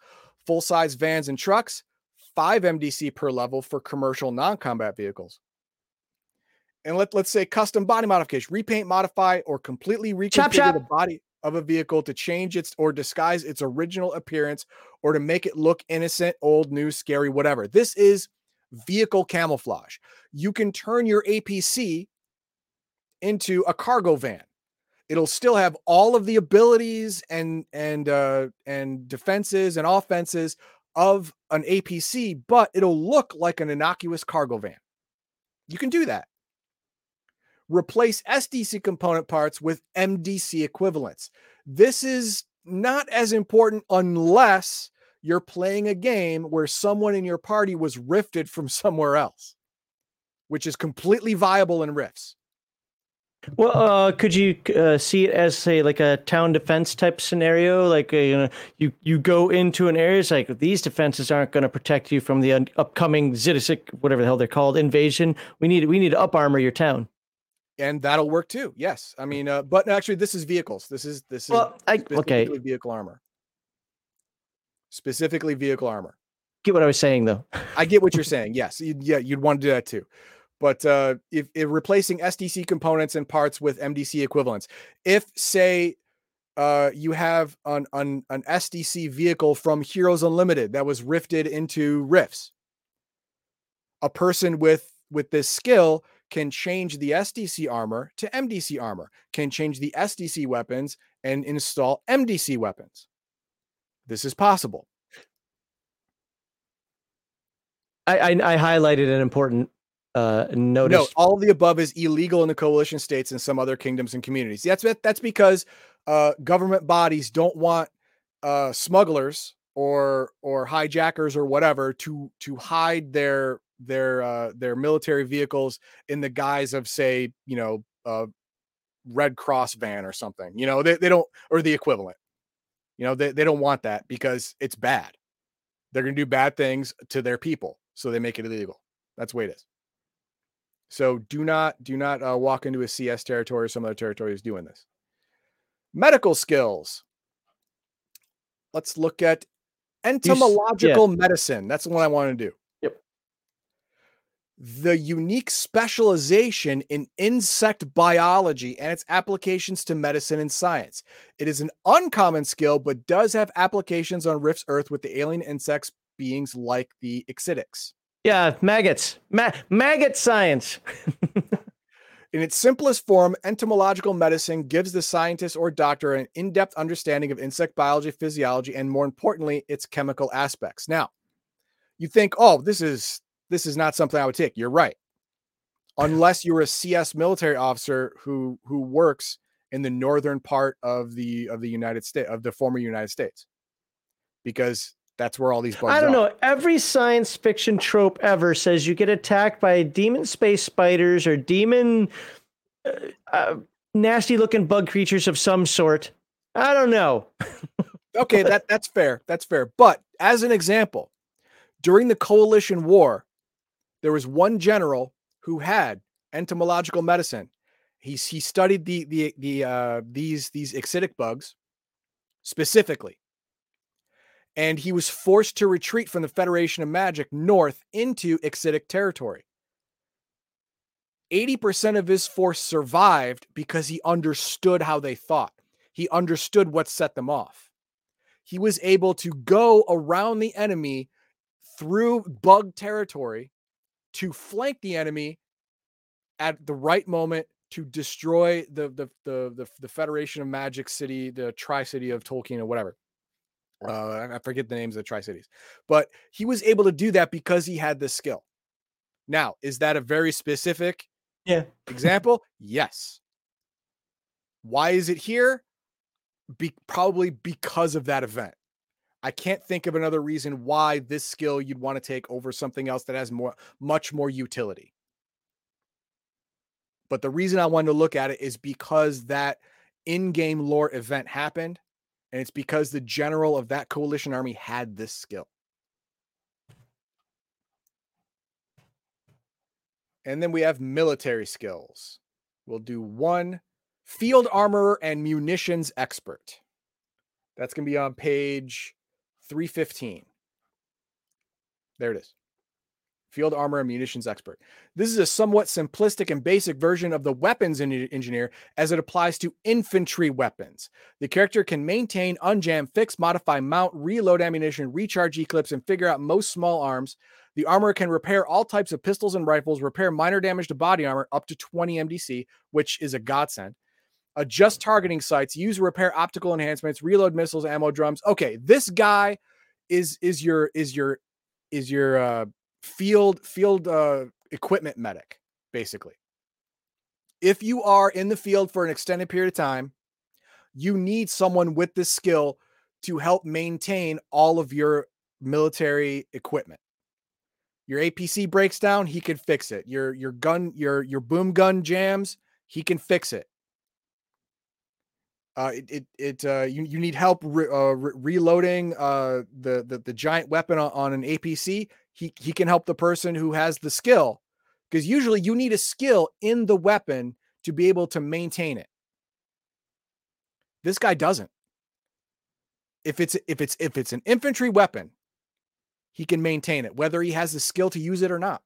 Mm-hmm. He can maintain it. This one's in After the Bomb as well, if I remember correctly, as a newer. I consider it a newer skill because I did mostly TMNT than After the Bomb, but I could have sworn I saw it there. You very well could have. But what I would argue as the most important ability of this skill is to repair up to 20 MDC in armor for your personal armor. The reason being is at a certain point of damage, depending on the armor, depending on whatnot, it loses its environmental protection quality. If you can repair 20 MDC of it, it is now fully sealed again. That's important in the field. Mhm. More so than and even just 20 MDC, like some weapons, I get it. Some weapons do a lot. It's not going to protect you from a boom gun, but it'll protect you from a couple of shots from your average laser rifle. From your Wilkes, what, 447 or whatever it's called. Yeah. Yeah. It's like a D4 or 2D4. So 20 MDC goes a long way. Goes a long way. So yes, this is something that if you have a larger group would definitely come in handy. And then we have physical skills. We're going to look at something that people usually don't take. Juggling. We're looking at juggling. What does juggling give you? We're going to find out. I suspected it gives physical prowess, but let's find out. The ability to toss up a number of objects such as balls, clubs, knives, lit torches, almost any small objects, and keep them continuously in the air with fast hand movements. It is used for the entertainment of others and to develop greater hand-eye coordination. +1 to initiative. Now remember, in this game, initiative is gold. +1 seems like not a lot. +1 can really decide a battle. Yeah, but we've talked about that before. Initiative is one of the core things that you want to increase in this game as much as possible. Yes. So juggling, I would have rather it give physical prowess. I really would have.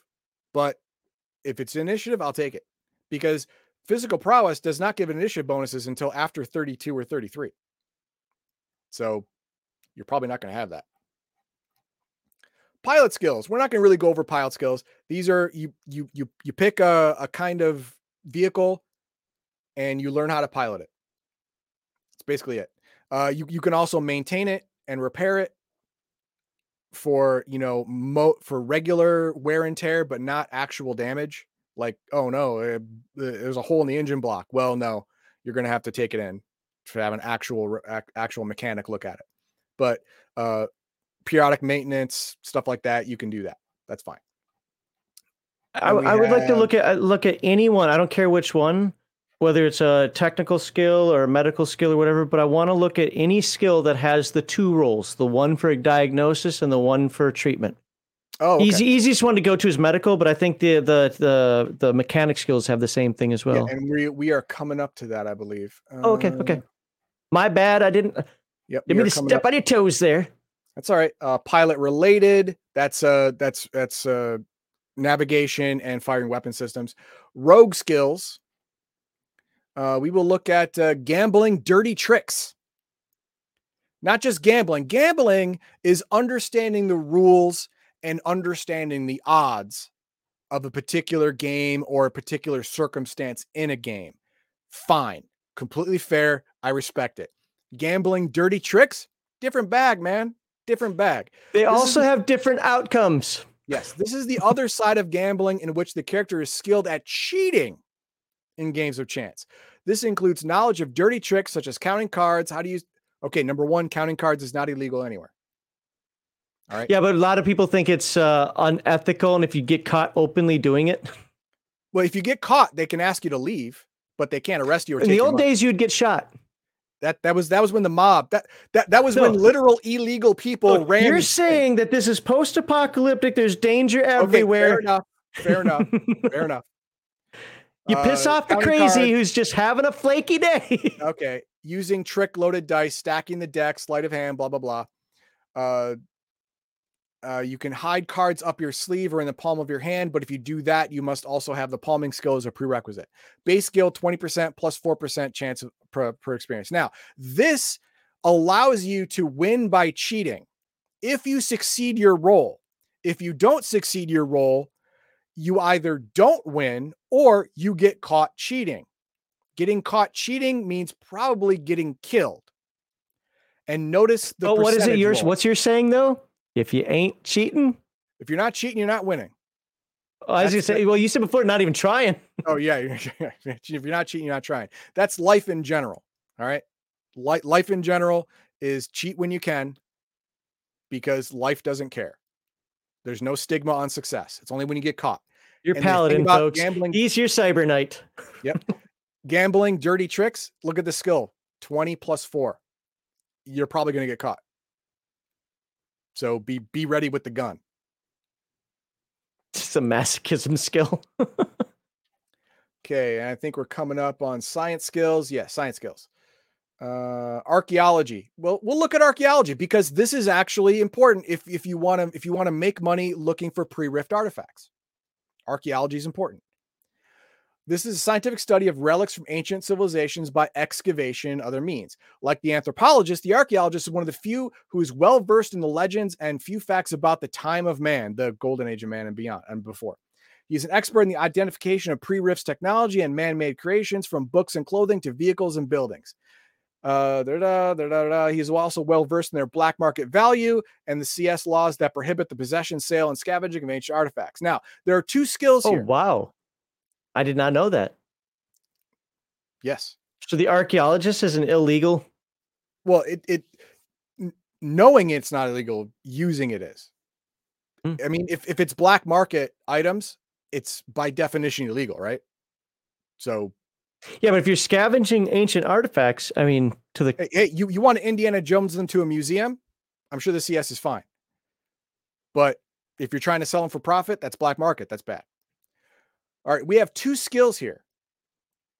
Base skill 30% or 20% plus 5 per level. The first percentage number applies to the character's historical and archaeological capabilities. The second is ability to recognize pre-rifts, ancient magic, and alien artifacts, as well as his ability to figure out the purpose of them through examination alone. Okay, so the first one is to do your job. The second one is to know what you picked up. Exactly. Okay. The first percentage is getting the items. The second percentage is properly identifying them for what they are. If you can't do both, you're going to have trouble selling them. And I definitely wanted to, that's why I wanted to find a skill that had double percentages, because that's how pretty much all of them work. Like in the doctoring, it's diagnosing the sickness and then treating it. Yeah, exactly. Yes. For skills that have two different sides to them, they're going to have two different skill rolls depending on which one's easier and which one's harder. Mm-hmm. Then we'll move on to technical skills. We'll move on to cybernetics basic. Is it on the bottom or is it on the top? That's right there. You just passed it. There it is. You just there to stop. I'm zooming in. You're like 2 seconds behind me. An understanding of the purpose, capabilities, and use of cybernetics and implants, not military-grade bionics, cybernetics and implants. Knowledge is sufficient to make minor adjustments and repairs to the mechanisms before they are implanted in a living being. Cannot perform surgery, implant, or remove cybernetics, but knows where they're located in the body and what they do and how they work. Could consult with a surgeon to remove them. Okay, here's the deal. There is a CyberDoc has a cybernetic and bionic ability to implant and take out cybernetics and bionics, right? That's that's his deal. Now, if someone has cybernetics basic, they can team up with a surgeon to perform the task without minuses. That's what this is telling me. Could consult with a surgeon to remove them, not implant them, but remove them without any minuses. Normally, a surgeon trying to take out a cybernetic or bionic implant would do so at minuses because it's not his bag. But consulting with a cybernetics basic guy, and also your city rat who has cybernetics basic would be able to identify cybernetics and bionics and what they do, what they are, which means he can sell them for much more profit, because he knows exactly what they're worth. So this is more of a behind the scenes type skill that comes in useful when you want to make bank. A lot of the skills I've looked at are ones that are not taken generally and are used in non-combat situations, but can make you a lot of money, which will in turn benefit the entire group in all situations, including combat. You just got to make sure that you have a game master that's not it's not a complete dick about it. Yeah. And we're gonna skip over the lore cattle. That's just dumb. History pre-riffs that can actually help an archaeologist find stuff. Lore fairies, mythology, philosophy, photography, recycling. I wanted to read this. Where is that under again? 325. 325. Okay. There it is. This is, again, if it's like after the bomb, this is a good one. Okay, let's find out. Recycling covers everything, but typically. Okay, we're going to move.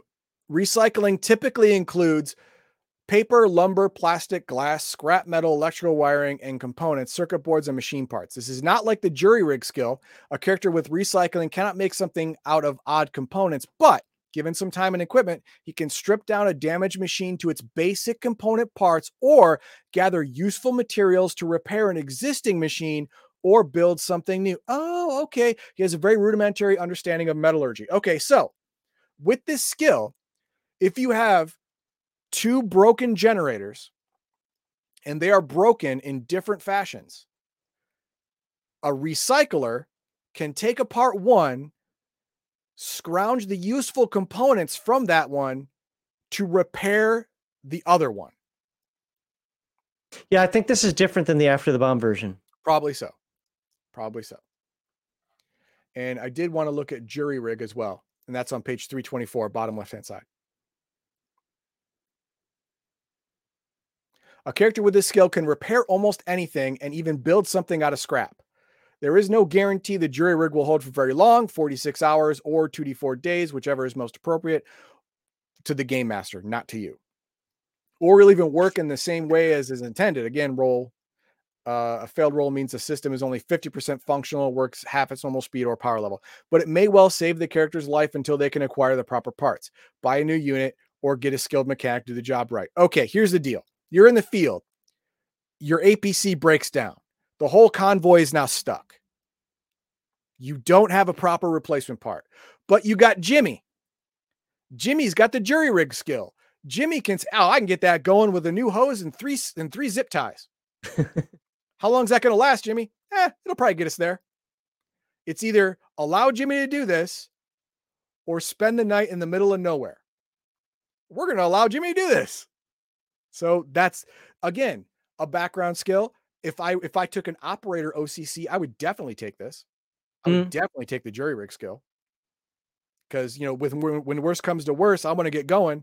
If it takes me MacGyvering some stuff together with baling wires, zip ties, and gum, there it is. I'll do it. As long as it keeps us alive and keeps us moving. It's a great skill to incorporate if you don't have the right equipment to truly fix something. If you don't have replacement parts, this skill is your backup. And it's a good deal. I like it. And what do we have left? We have weapon proficiencies. We're not going to go over that. Here's the deal. If you have a proficiency in a weapon, you can use the weapon.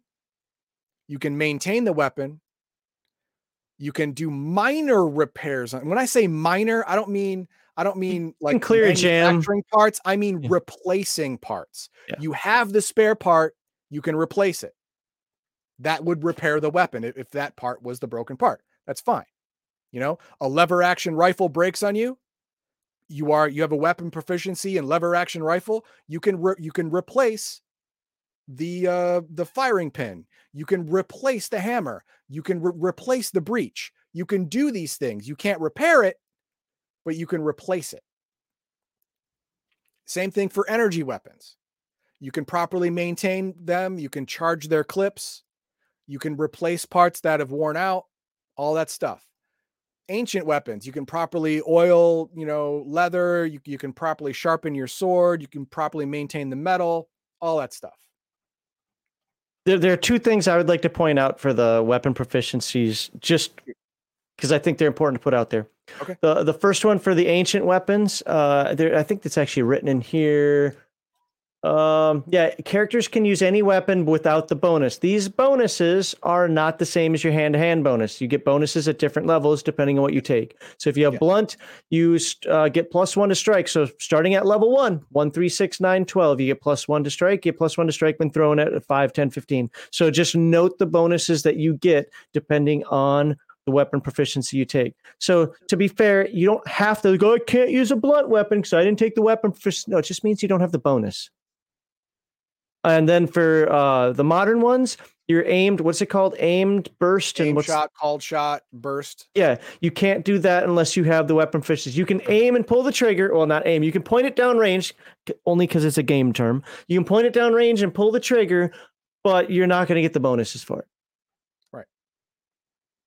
So I just wanted to put that out there. It doesn't stop you. I can never use an energy pistol. What's this thing? I don't know what it does. No. So. All right. All right. And I've started a couple of things in chat about weapon proficiencies we're going to get to later. But right now we're going to move on to wilderness 12 skills. things start in chat. Yeah. Wow. Wilderness skills. Which one are we going to look at? Fasting. That's what I want to look at. Yeah, you wanted to look at fasting. Yeah. The ability to go for long periods of time without food. That's just not eating food. Not having food. That's so far I'm not impressed. So long as the character has sufficient water, still not impressed. He can easily survive having no food for 2 weeks without physical penalty. Okay, Here we are. Now you're impressed. Now I'm impressed. Because usually after a couple of days, you start getting minuses to physical skills. You get minuses to your ability to move, how quickly you can move, how long you can move. So here we have 2 weeks without penalty. Every day after that, the character must roll under the fasting skill to avoid becoming weakened or sick. A failed roll means the following attribute penalties: -1 to IQ, PS, PP, 2 to PE, -3 to speed, -3 to SDC. All are temporary and will return at the same rate they were lost with rest and proper food and water. The character can also go for 2 days without water and not show any serious effect from dehydration. Okay, I'm sold on it now. Especially with that high percentage. I mean, that's kind of, I mean, it's only +3 per level, but it starts at 40. 40 is a really good starting point.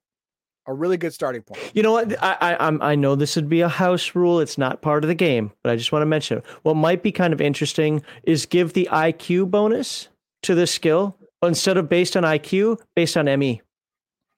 PE. Well, it's mental, so it's mental toughness. All right, I would say more it's physical toughness, but I understand where you come from. I do. So yeah, that makes sense to me.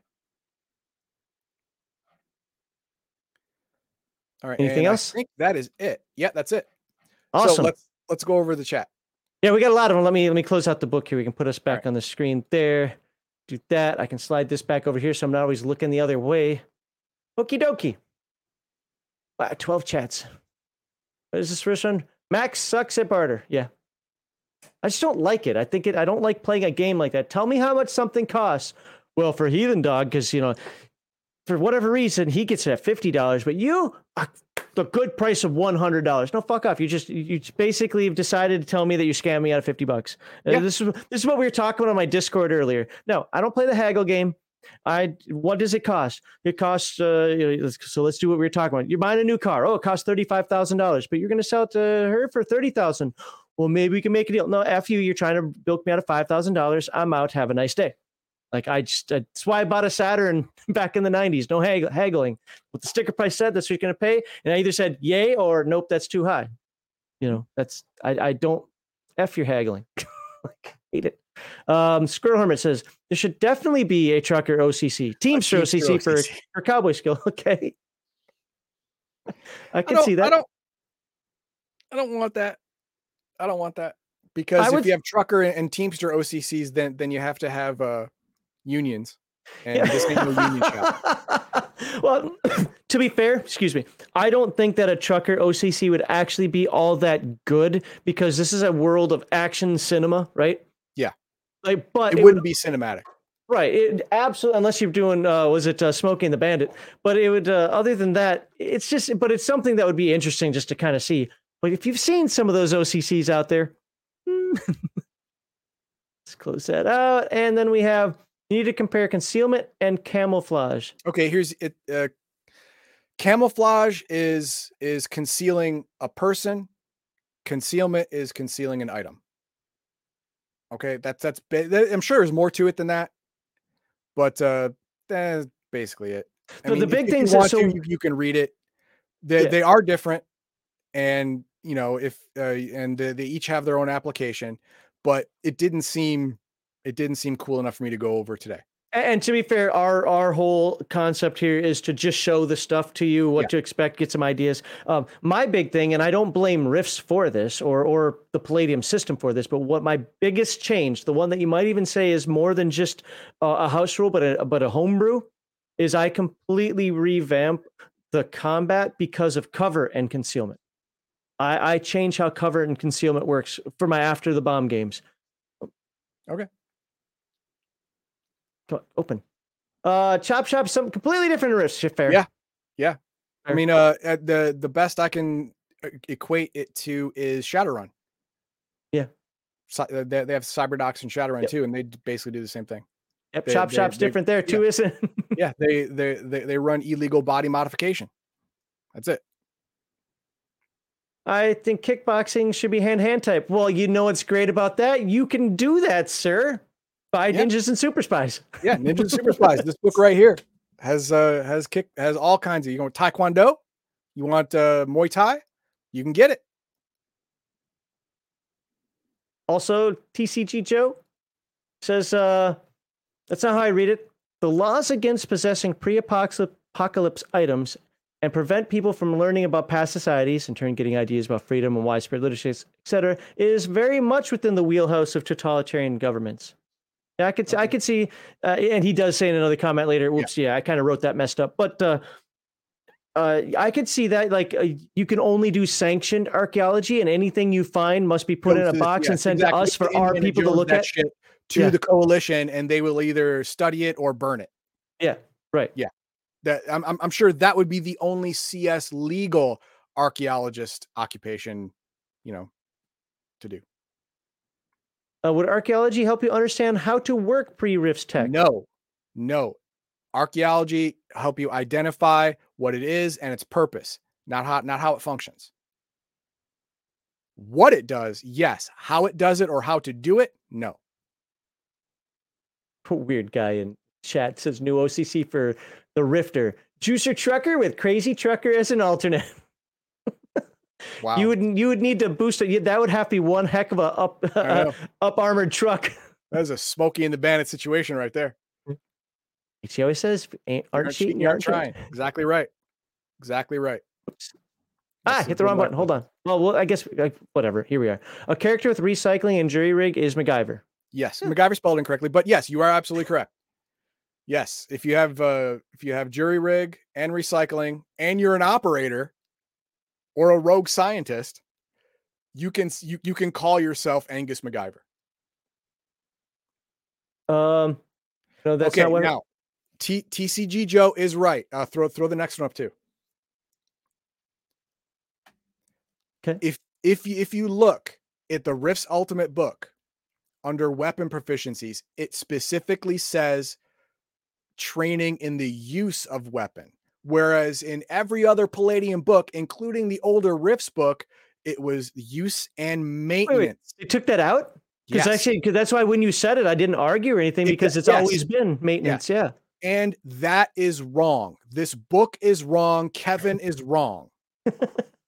Fucking wrong. I hate this. When you are taught to use a weapon, you are taught to maintain it. I'm sorry. It goes hand in hand with learning how to use it.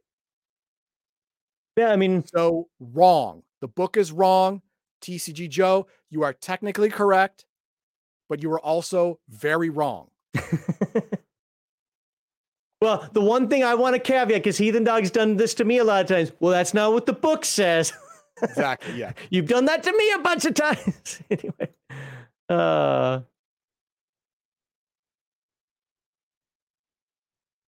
But he says you're taught a separate skill to maintain. I think it's just all part and parcel. Okay, no, stop. Let's put this to bed right now. Let's look at a Man-at-Arms OCC.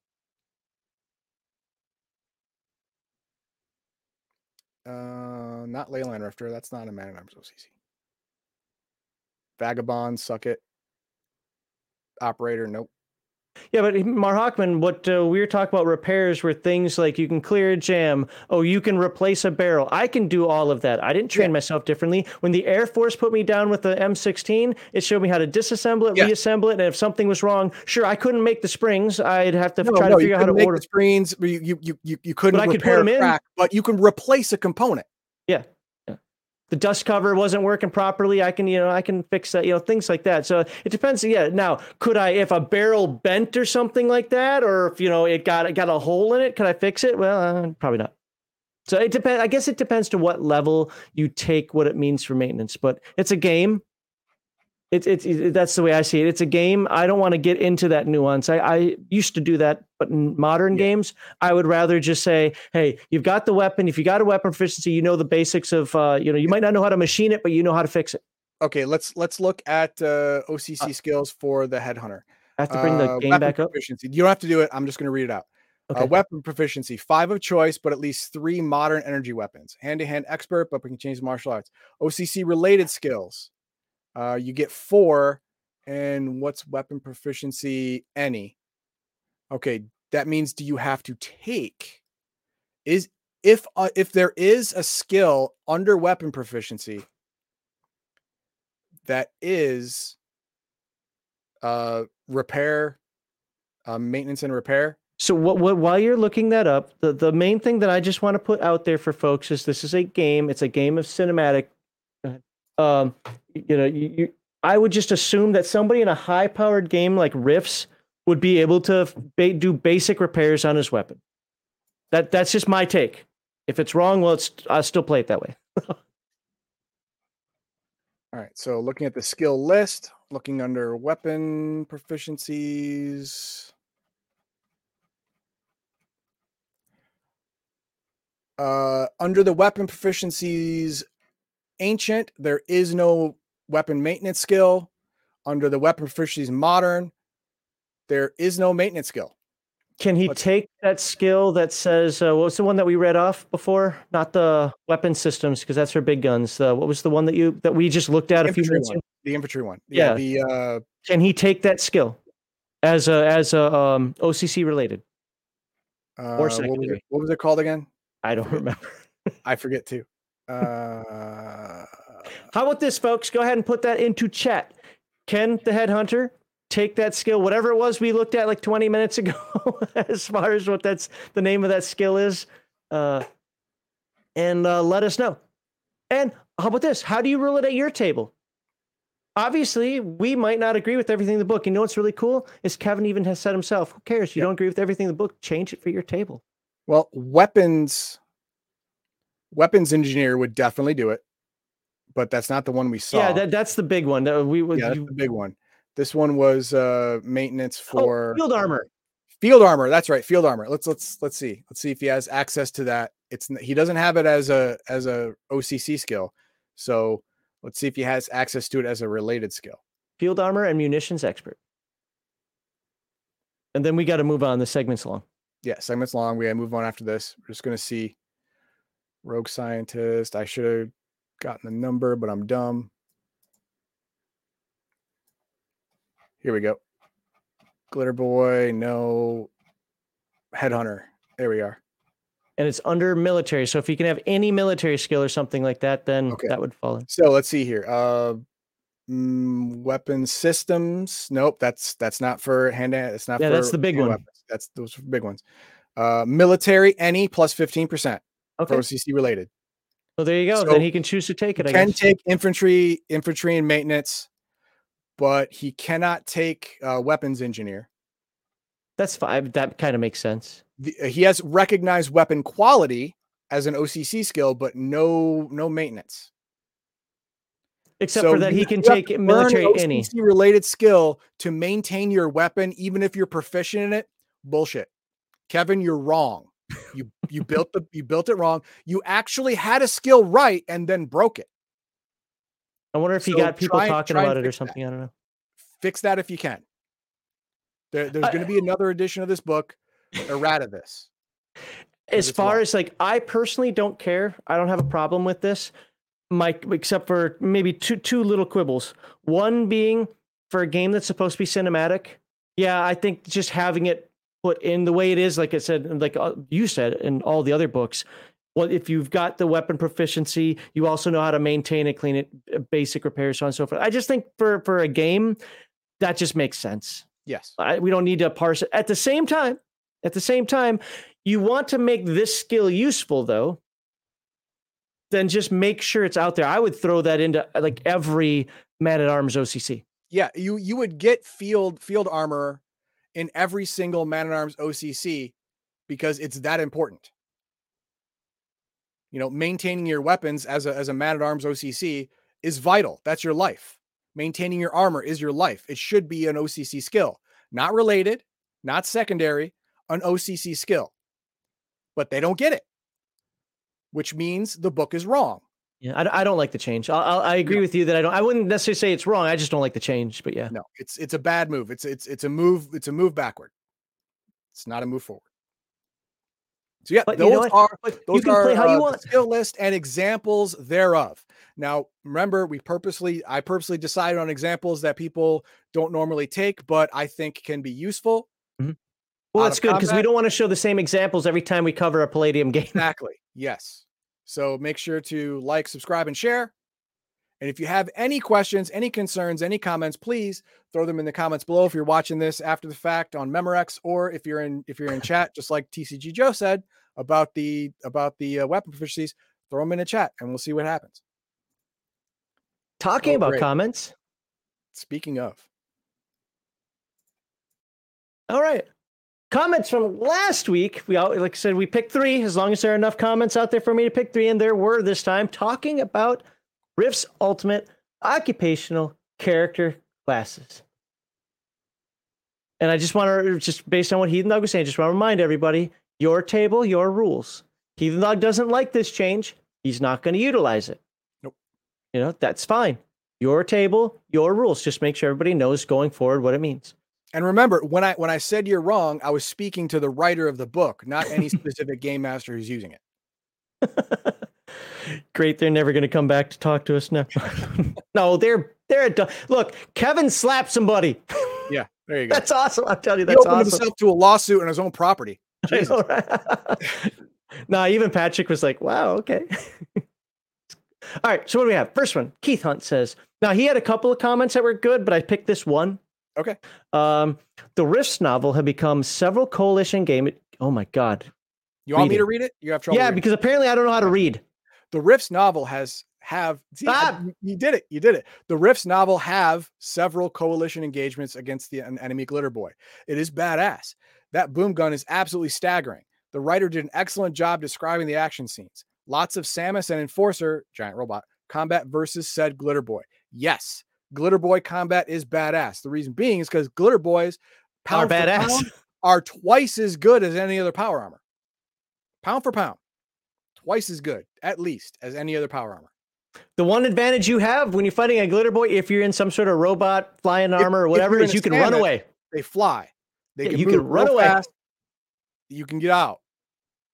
Get in, get out, strafing runs. That's basically guerrilla warfare against the Glitter Boy is your best option. Chicken Billion Cube, who is a member, if you can see by his couple little sergeant stripes there. Chevron. Yep. Well, okay, fine. Be all pedantic. God, you're turning into chat now. I like the Palladium stuff a lot. So seeing some in-depth videos on supplements into the New Year's is fine by me. Well, guess what? That's what's happening.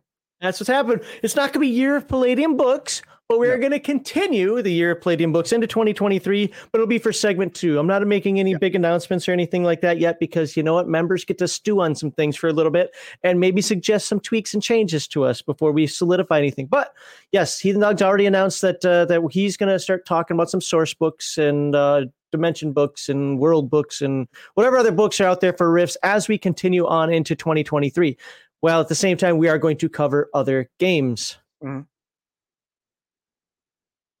And finally, enjoyed the Nightbane series and the others a lot. Cool. And this is continuing the great run. In depth about the world, and now the OCCs are great. And yes, Elemental Fusionist was a dumb idea. Thank you. I don't need your validation, Angel G, but I appreciate it.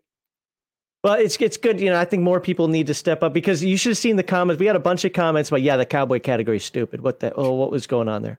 Yeah. We got a bunch of comments on that. Real dumb. Yeah. But hey, and see, look at TCG Joe. I hate the Fusionist myself. Yeah. Most people. Yeah. You look at the Elemental Fusionist and you're like, what were you thinking?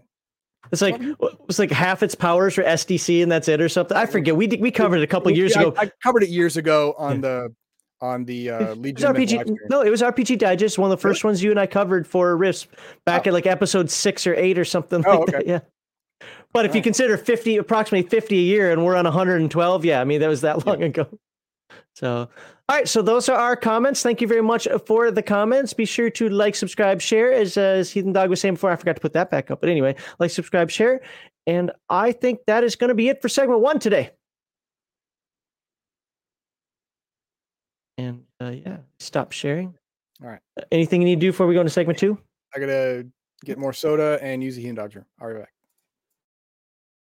All right, everybody. And that's one of the things about about us providing this information. There is no such thing as a perfect game. No such thing as a perfect game. I find house rules for every game I play. Not because I want to find house rules, but as I'm playing, I find that I want something to work differently, or I don't like an aspect, or the players don't like an aspect, and so forth. So the fact that Kevin made the change, I don't know why that change was made. I'm sure there is a reason, but the fact that he made that change doesn't hit me in the feels as much. Yeah, I just said that. Like as it did Heathen Dog, but at the same time, I agree with Heathen Dog on that one. It's not a change that I'm particularly fond of. So GURPS is a perfect game. Great. You are now going to get my chat hating you. Why do you guys do these things? Elemental Fusionist would be good for a Rifter magazine, maybe. There are aspects of the Elemental Fusionist I like, but then it's like it didn't carry him through. I'm like, well, what is the point of this thing? Like, I remember saying those things. Like, I'd rather play a Druid or something. I don't remember what I was saying, but yeah. Brian Chillstream's going to be short at RPG Digest this week. Maybe. And Heathen Dog's going to bail, too. He's not even going to stay for the whole thing. When children plays, Glitter Boys are immobile, cannot defend their... so let me put that on the screen because, man, I was saying something like that. Was it last week, week before, whatever it was? Boy, did people go crazy on that. The modern Glitter Boys don't need to do that or something, but I think it's because they don't have a boom gun. They use other weaponry. But yeah. Yep. Once you're stuck into place, you are no longer a moving target. But... yeah, right, TC Joe. I don't know anybody who does everything completely raw. Now, some games it's easier. A game like the Free League games, pretty easy to play raw because the rules are more of a framework. And while there are aspects that say do this, do that, do the next thing, there isn't a lot to change. Let's put it that way. But even there, I do change a couple things, especially with Forbidden Lands. I do not play with the cards. Now, somebody could argue, well, that screws over the warrior because you're like, from the 3 talents he gets to choose from, now you're taking one away. Yeah, I kind of am. But I don't want to get into that more nuanced combat. I want it to just keep flowing. And that's why they call it basic combat and advanced combat. I use the basic. I just don't want to deal with cards in my game. It's one of my issues with Savage Worlds. I don't like cards in my game. Role-playing games are about dice. I'm not going to play Jenga. That is a real thing. You can look it up. In order to play an RPG, I'm going to roll dice. If there's some, if you want to have some tokens or beans or whatever to count hit points or heroic points or whatever, that doesn't bother me too much. That's fine. That's just a methodology of counting things. Hell, I don't care if you use them for hit points. That's on you and your character sheet. But randomness is going to come from dice. That is where it ends for me. I think Glitter Boy issue is size. It can't be 11 feet tall and fit a man in the same. Huh? Is it? I thought they have pictures on how it works. They have pictures on how it looks when it's opened up. I thought Glitter Boy weren't that big. Legs don't go all the way down. They go to handholds with so you can manipulate fingers and go like this and move arms and at joints that you can't reach. Same thing for the legs. But I just saw my wife try and walk up the stairs, and if she wasn't my wife, I would have laughed. You still secretly laughed a little bit. Not out loud. All right. But it took her 20 seconds to go up 5 steps. Well, she's not feeling well. I get that. So I'm going to have to go to the store right now to get her stuff and get her in a bath or something else. So I'm going to have to jump off now. I'm sorry. This isn't going to work without you. Okay. I'm sorry. I'm sorry. I get people watching. But this has to happen. Okay. So well, have a good one. Wish her well. I'm gonna try it. I'm gonna try again to do Magic the Gathering free to play only, bronze to wherever I can get to before the season resets starting this week. So hopefully that'll happen. So talk to you. All right. Take care. Thank you. All right. Well then, There are certain aspects of segment 2 I really, really, really needed him here for because I know it was gonna it's gonna hit a nerve with him. So maybe we don't cover segment 2 today. Are you guys good with that? Karen Dog Rage quit before. Are you guys good with that? Maybe ending it now, or do you really feel that you just have to have your segment 2? I'm telling you, you're going to. It's going to be a little lackluster without Heathen Dog, though. I can do it. Don't get me wrong. It's not the topic that's the problem. It's the reaction that we need. So let me know what you guys think. We have 2 articles here. 10 things no DM should ever do. And then another one, basically 3 things Dungeon Master should do. Wait 16 minutes. 16. What's that? That's 16 minutes to get to the 3:30 mark, my time. GM James got a stream then. Let it ride. Your site, your call. Well, I mean, you guys are chat, so I just want to know if you guys feel flamboozled by this, but all right.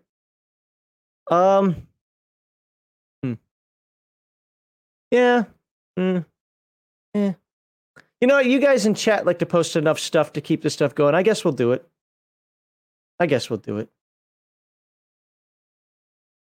So, you present. Oh, no. Let me slide this over here. That there. Oh, I need to bring the other one over too. Do it. Plus, we have comments from last week to read also. Yeah. Well, why can't I find my StreamYard now? Am I still streaming? There I am. It's you up there, so I've got a comment or two. I'm not going to be on comments as well as normal, but I will try to hit the ones that I can. And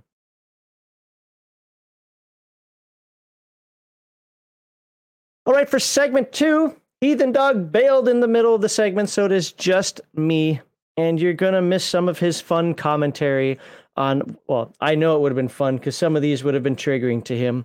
Maybe he'll come back. No, he won't be back. But let's check out Dungeon Master Advice. So we've got 13 ideas across 2 articles here to improve your game. Why'd I word it that way? Because I don't agree with all the advice that's going to be presented in these articles. I do agree with some of it, though. So let's see what it says. Oh, yeah, our disclaimer that people like to make videos about. Please keep making videos about it. And because I'm factually correct, no matter what you might think, proof is in the pudding. Go check out the sources. I am factually correct. You can check out links to our social media, our Discord, get our merchandise, donate to our charity, and check out our alternative media in the description below. And of course, every Thursday and Saturday, Heathen Dog and his team of amazing heroes, I said heroes, play on twitch.tv/Legion of Myth for you. That is right. They play video games. Right now they're playing Dungeons and Dragons Online, but they've played a ton of other games, co-op, for your enjoyment. And then on Sundays and Fridays, well, today's Sunday. Guess what you're watching? If you're not watching it live, guess what you could be watching? RPG Digest. That is correct. And we have the Friday night chill stream on Fridays. You can see the times there. Okay. Present. Share screen. No, I'm going to do it this way because then I don't have to bounce between them. All right. Let's zoom in. We'll do the 10 things first, apparently, because that's what's on the screen first there. It's F11, this bad boy. Oop. There we go. 10 things. 10 things no DM should ever do. Written by Jared King. There we go. Was this first issue? DM and Dungeons and Drag Queen specific? That's games. Wow. Okay, what is this first one? Game of D&D, blah, blah. Let's just start right here. 10-10. Take on a DM versus player mentality. I dang near think that should be number 1. I don't even know what he has to say about it, but as far as this little title goes, I agree. And I think at some point in our gaming careers, as we're learning how to be better game masters, dungeon masters, I think that I think we've all done this at some point or another. I know I have. Try not to anymore. Actually, I don't think I do it anymore, but I know when I was younger, I did. So let's see. At its core, Dungeons & Dragons is a cooperative game played between friends. Yet it is possible to develop a competitive or even antagonistic mindset in the heat of combat or when a DM's carefully laid plans suddenly go awry due to the players. Yeah. It's incredibly important that dungeon masters avoid this and recognize that type of thinking when it starts to develop. Nothing will ruin a campaign faster than conflict between players and the dungeon master rather than between the characters and the world around them. I generally agree with that premise. Like I said, I think it should be higher on the list than 10, but maybe these aren't in order specific. So what are your comments on that? Go ahead and throw that. Of course, you know the guys know the deal. Like, subscribe, and share. If you've got any comments on any one of these, let me know in chat. Okay. 9 of 10. This is one of those where I think Heathen Dog would, just on the title alone, would take an opposite opinion of this one. But let's check out. Be afraid to ask the player's opinion on situations. By themselves, everything says GM versus player is the core of Hackmaster. Okay. All right. There is a perception that the dungeon master is the unquestioned arbiter of everything within the game. Well, that is true. That's actually a factual statement. It's not a perception. That is the truth. But this is not always the case at a bad table, nor should it be if you like bad tables. Okay, so yes, the dungeon master is the unquestioned arbiter. That doesn't mean the dungeon master can't ever be wrong in terms of like, okay, you're going to get a +2 for this. Well, the rules say +3. Now, if the dungeon master says, yeah, but in my world or in my game or in this situation, it's still +2, well, then it's +2. If he misremembered and said, oh, crap, you're right, that's +3. All right, that's fine. But ultimately, if the dungeon master still says, no, I said it's +2, and that's what it's going to be, that is the rule. Dungeon master's game, dungeon master's world. The most cohesive Dungeons and Dragons groups are the ones that work together to build the game. The dungeon master provides the scenarios. The dungeon master provides the world building, the characters or actors within it. I have to see where this is going. That's pretty vague, though. That's the problem. Is that's vague because that could be taken a couple of ways, and you guys in chat could say, no, that's good because of this and bad because of that. Yeah, I can see it going both ways on that one. Dungeon masters shouldn't be afraid to ask the group's opinion on how to rule in certain situations. Oh, no. Dungeon masters have to have confidence. Dungeon masters are the authority at the table. Just be fair. If you give a certain penalty or certain bonus to a player character, you need to do it to the monsters as well. If you do it to this player character, you need to do it for that player character. Yes, absolutely. I'm going to put that on the screen because it's absolutely true. Max is trying to enforce GM has more rights than players. It's not rights. The players have the right to leave if they don't like how the game's going. And yes, I have left the table of bad game masters before. And if this gate keeps you from the table thinking that you as a player, and I'm not talking L, I'm talking generalized you, as a player, have more rights than the game master in the world, you're wrong. Leave the table, leave the hobby.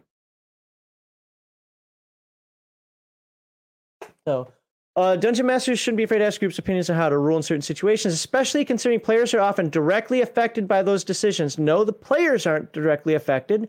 Get it right. The characters are affected. There is a difference.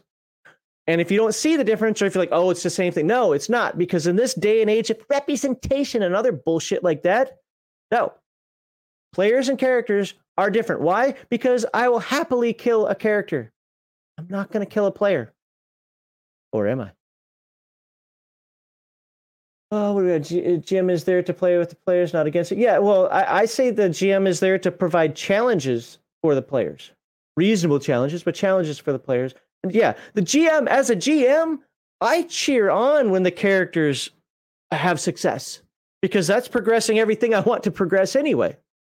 That's moving timelines forward. That's moving the world forward. That's giving them items, heroism. But those defeats, knowing that those defeats can be there and knowing that things can happen to trip them up is also part of the experience of it. Now,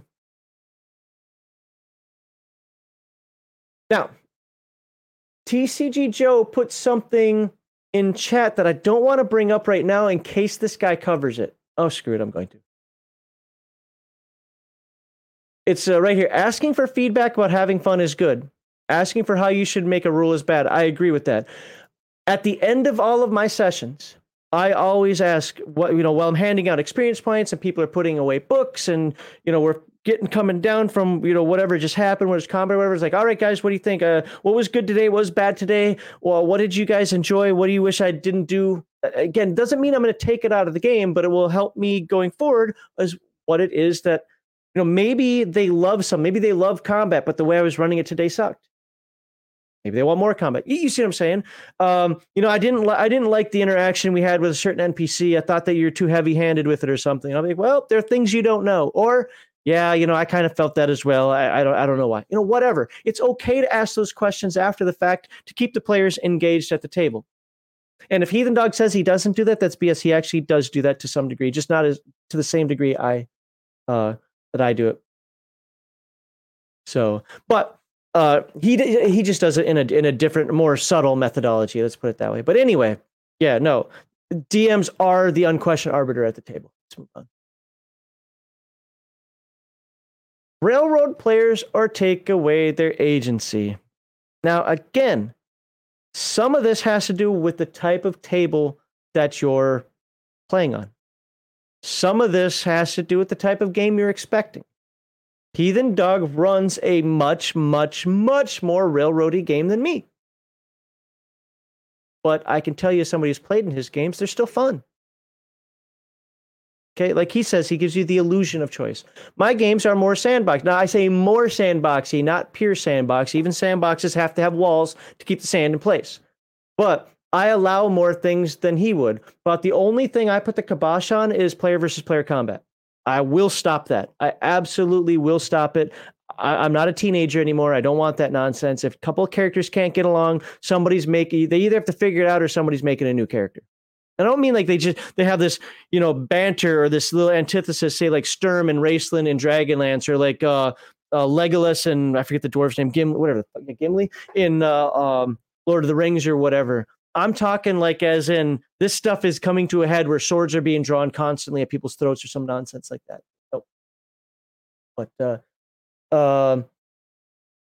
So let's see what this says though. All right. Many dungeon masters get into D&D through the love of storytelling. And by the way, there's nothing wrong with storytelling in a game as long as you're not writing a novel, for your characters at the table. If the play, look at Dragonlance. Look at, what's that anime again? Oh my God, I can see Deedlit. God, Parn. I can name the characters. I can't name the stupid anime right now. Lotus War. Record of Lotus War. If, thank you. If, you can have a story emerge from it, as people have said on this channel before, emergent storytelling is absolutely fantastic. That's why I play.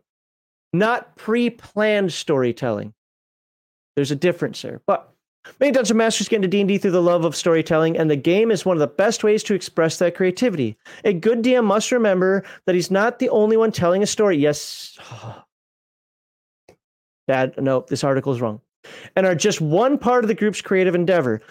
No, the dungeon master sets up the world. How you as the player, or on December 2nd, how I as the player react to that world and act within that world is my part in that story. You're a part, like an actor, just without a script. I used to say that until the word story just got people so butthurt all the time. I used to tell people that you're an actor without a script. We don't know where this is going to go. We don't know what's going to happen. But you're an actor without a script. I don't necessarily think that you have to act. I don't think it has to be LARPing. So, again, everybody takes that to weird, pedantic directions. But now I just say it's emergent storytelling. You are on this world that I'm developing. I'm going to have things happen based on the choices you make. And that's what creates the story. Yeah, I agree. Sorry, I'm not putting all the chat up here. Since I've got my 3 monitors going, I have to read everything everywhere. So taking away player agency in order to tell a story the Dungeon Master wants is one of the fastest way to make the group dissatisfied with the way the campaign is going. Again, it depends on what that means. That's such a vague statement. I saw somebody, or I've heard of people quitting a game because the character was charmed. Well, charm is a spell in the game. If you're going to use it on the monsters, I'm going to use it on you. Well, it's not fun to be held and be taken out of the fight. Well, then don't do it to the monsters. Should we just pull that spell completely out of the game? You can't use it either. If you can use it on the monsters, I can use it on you. Now, if you're talking going in there and say, no, your character wouldn't do that, well, then I have a problem with that. You know, I might say something like, explain why you're doing this thing that's totally out of character. Just because I want to kind of understand what's happening here. But if you do something dumb, hell, some of the best adventures that we had were when people did something crazy and I could just close my notes and say, okay, this is what's going on now. You know, so I have to know more specifics about what this person means by the player agency in this case, because sometimes taking it away might actually be the appropriate way to do it. But most of the time, almost all the time, I'd say no. Dungeons & Dragons is a game where decisions should matter. Yep. And the ability to improvise a story together will tell a far greater tale than trying to force a plot to go a particular way. Using that as the connotation, yes, I agree with the writer in this one. Speaking of charm spells, I've seen so many arguments for enchantment spells to be removed from the game entirely because people find it too R-word because men usually use the spell. Whatever. Oh my God. Yeah, that's lame. No, they're in the game for a reason. I've seen women use charm spells without even using charm spells just because the people at the table were enamored with the player. Just saying. It works both ways with regard to that. Twitter gets angry with me when I extol the virtues of the monsters know what they're doing because monsters' tactics made the game unfun. Oh my God, Crafty. That's one of the best books, other than pronoun usage. That's one of the best books written. The monsters know what they're doing. Even though that's a 5e book, even though it's a 5e book, I still use it as reference for my 2e games. Yes, it is a fantastic book, even if you don't use exactly how it's written in here, to get your brain thinking like the creature. Remember, they've evolved to exist on this planet somehow. They're not just going to be, thurp, attack me. I mean, I suppose skeletons might. Yeah, this one, I'm going to grudgingly agree with them on this one simply because this last sentence.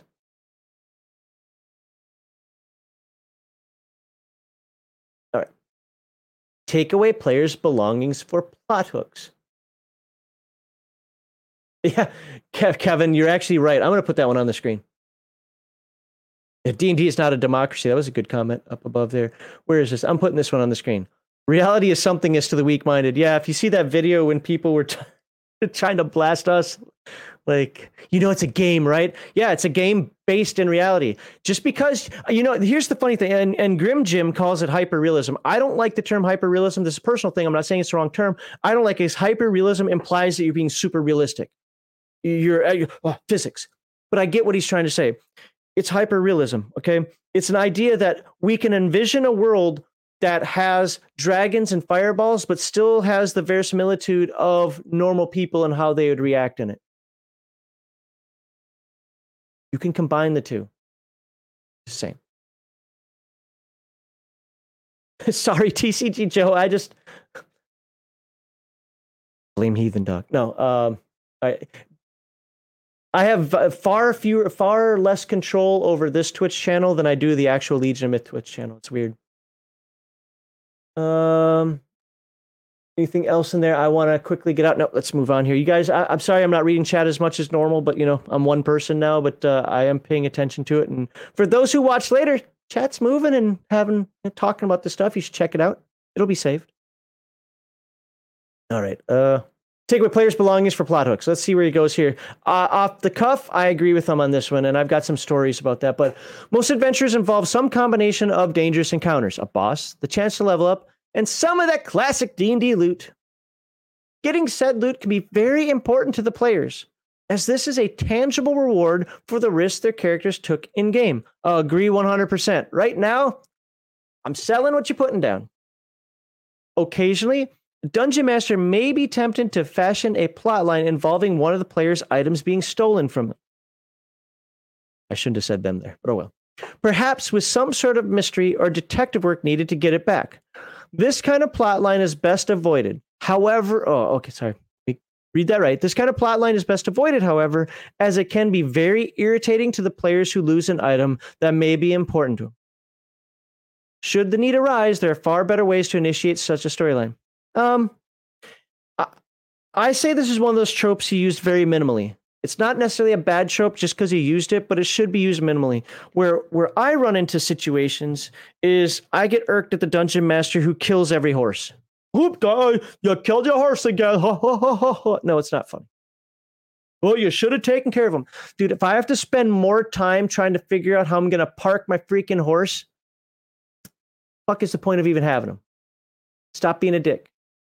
I get it. On occasion, you have to do things like, maybe this isn't the safest place, just to leave it out in the wilderness or slap it on the ass and hope it comes back or something. You know, there are dragons around here. There are things that are good that would eat horses, you know, Otyugs, whatever. Well, that's a dungeon creature, but you get it. Anyway. Okay. But to just have us spend an hour trying to figure out where we're going to put our mounts, taking up that kind of aspect of the game, no, that's just a dick move. Stop it. Now, as far as magic items go or something, I don't really run into this problem a lot because I keep characters poor. If I run a module and you know the module, you probably, when you get the treasure, you're gonna be like, where's this and where's that? Where's it? Because I've taken all that crap out. I keep characters somewhat, I wouldn't call them underpowered, but I don't overpower characters. Nope. You're going to treasure everything that you get. You're going to find that +1 sword at level 3, level 4, and you're going to enjoy it. But by then I should have at least a +3. Not in my game, you're not. So I don't really run into this a lot. On the flip side, I will use this trope if something slipped through there, like, somehow this person has an Orb of Annihilation at level 3. I don't know how the hell that happened. That should never have happened. Like, you know, again, that's not going to happen in my game, but you get what I'm saying. Like, I got to get rid of that somehow. So, yeah, I mean, as a trope, it's not necessarily by itself on a onesies and twosies, you know, throughout an entire campaign problem. But yeah, if this is something you do constantly, all right, TCG Joe, you have a good one, man. Let's see. Always consult the book when I'm playing adventure encounters. Refresh memory. Depends on the item. Artifact is big bad. Is also looking for. Yeah, that's a good one. It might actually be two sides are trying to get that item. If you own the item, you're trying to take it to the mountain to throw it into the volcano so that it can be melted and never more harm anybody. Where somebody else like, I need to get my hands on that thing. And all of a sudden, they get it. Now you have to get it back. Otherwise, it's going to be used for evil. You know, things like that. Yeah, I could absolutely see that. I could see that. Adventure Hook. All the horses in the area are being killed. Twist. It's a former adventurer who went crazy after all his horses ended up dead when he came back. There you... Yes. I've destroyed OP gear. It's a smart thing to do if an enemy wants to live. A glitter boy is 700 MDC, but the boom gun is only 175 MDC. There you go. Yeah. Yep. Kevin Sullivan says, "Sometimes I disagree. Sometimes the item needs to be stolen because the PC didn't know what he had. You find fancy lamp. Oh yeah, you find that fancy lamp you like has been stolen. That's weird. Why do you just take my light? I don't know. How many times did you rub it? Anyway, yeah, it's not bad just in of itself as a trope, but absolutely, this is one of those things that can be used excessively. Can go too far. Let's just put it that way. Go grenade down the barrel of an 88. Yeah. All right. 6 to 10. Try to memorize every rule. Now, there are two schools of thought on this. There is a school of thought that says the opposite needs to be true, that the dungeon master needs to be a master of the game. Now, here's the funny thing. Being a master of the game doesn't necessarily mean being a master of the rules. But there are folks I know who will be like, the dungeon master should know the rules better than the players. I disagree with that. Depending on the game.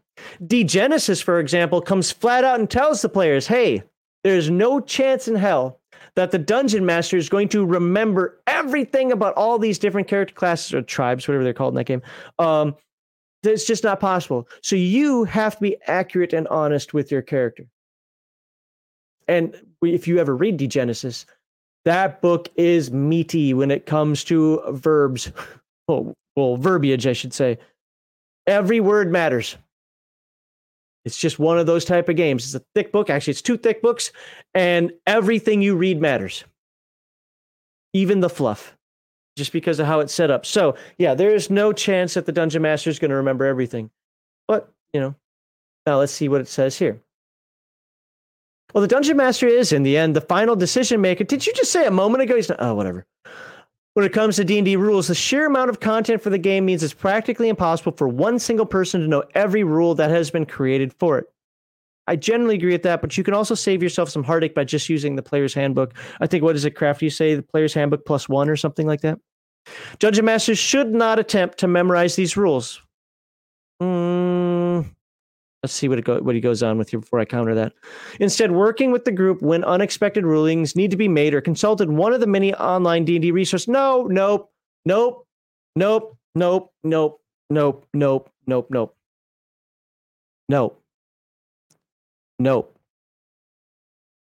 Why? Because if you're taking the time to look it up on other resources, you're not playing the game. Dungeon Masters, make a ruling. If you're wrong, deal with it after the game.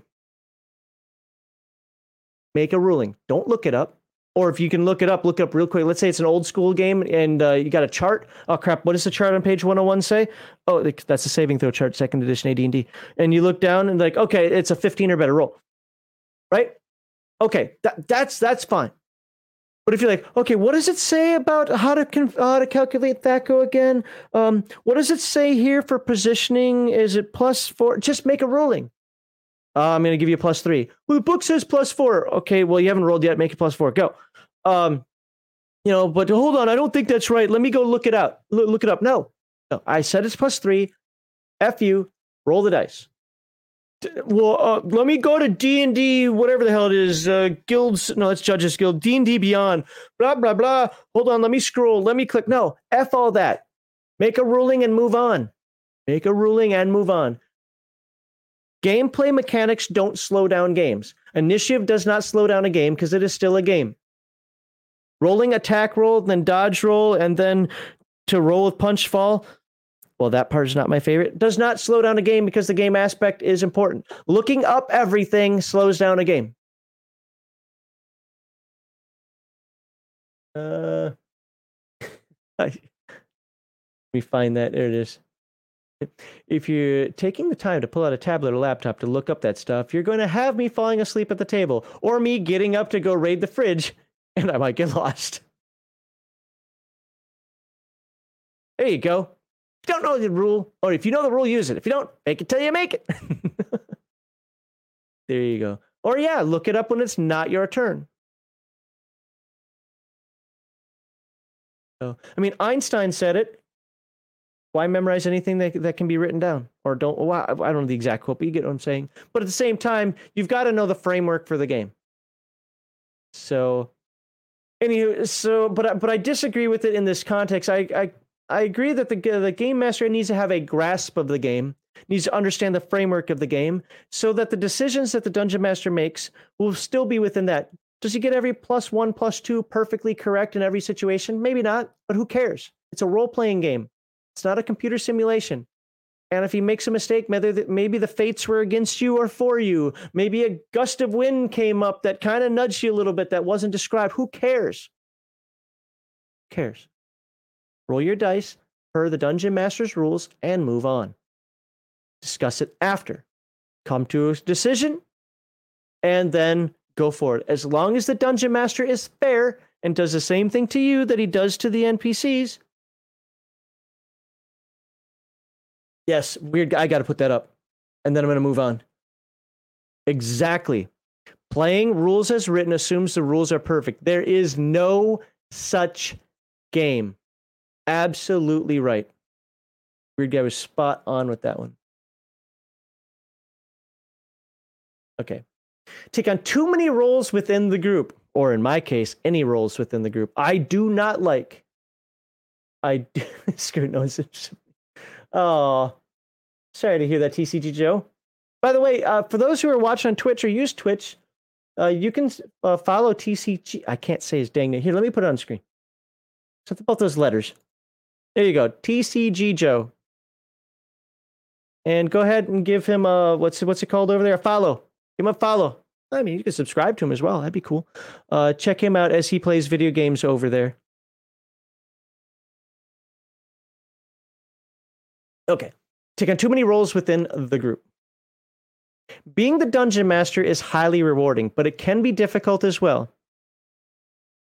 I don't know if I'd use the word difficult, but okay, no, there's some truth to that. Because you've heard me probably say a few times that I like to end my D&D campaigns around level 12, maybe 14 at the highest.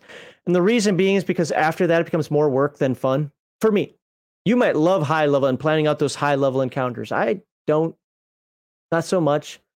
Because there's so many considerations you have to put in there so that you don't TPK the party or become a cakewalk for the party. Yeah, I mean, a lot of people say, well, you should be in domain play by then anyway. Maybe. I mean, it depends on your table and how you play it. But I guess, for the point of moving on here, I'll go with it. I'll go with it for now. The amount of time spent preparing for a session of D&D is often a testament to that dedication, or to the dedication DMs put in to make sure their friends can have a fun night together. Yeah? Considering how much work a dungeon master already does, he should not hesitate to share some extra burdens with the group. Having someone else handle, there we go. Wow. Having someone else handle coordination and planning sessions can save the DM plenty of work and stress. Coordination planning sessions? Okay. What does he have? A PR department now? HR department? An executive assistant? What's going on here? Allowing him to focus on the most important aspects of his role, preparing a fun game. Well, you kind of are in charge of the game, the setting, the group, so on and so forth. So I don't know. My thing is, as far as that didn't seem to address. Oh, roles within the group. I get it now. I was thinking character type roles. I get it. Okay. Coordination stuff. I don't know. I do all of that as the dungeon master, game master. That doesn't bother me. And Crafty, I did get your message. I'll pass it along. But no. I mean, that's one of the things that I always say. Players need to know their characters. Players need to be prepared with understanding their abilities and so forth. I hate it when a player looks up a spell. Hold on, I forgot what this does. Dude, you've been playing that character for like 6 months. How do you not know? Well, I don't look at my character when I'm not here. I have to spend 3 days making an adventure. You can spend an hour outside the game researching your spells and how they work. Something like that. So, anyway. But I mean, I don't know what other roles there are. Like, there's the dungeon master role. I prepare the world. So there's the player role. They prepare their player characters, and then, I mean, this coordination stuff. This is just a message on Discord nowadays, isn't it? Back when we did it, it was a phone call. Hey, we're still playing on Saturday, right? Yeah, the fat gamer. Excuse me while I call my assistant to prepare a campaign. Right.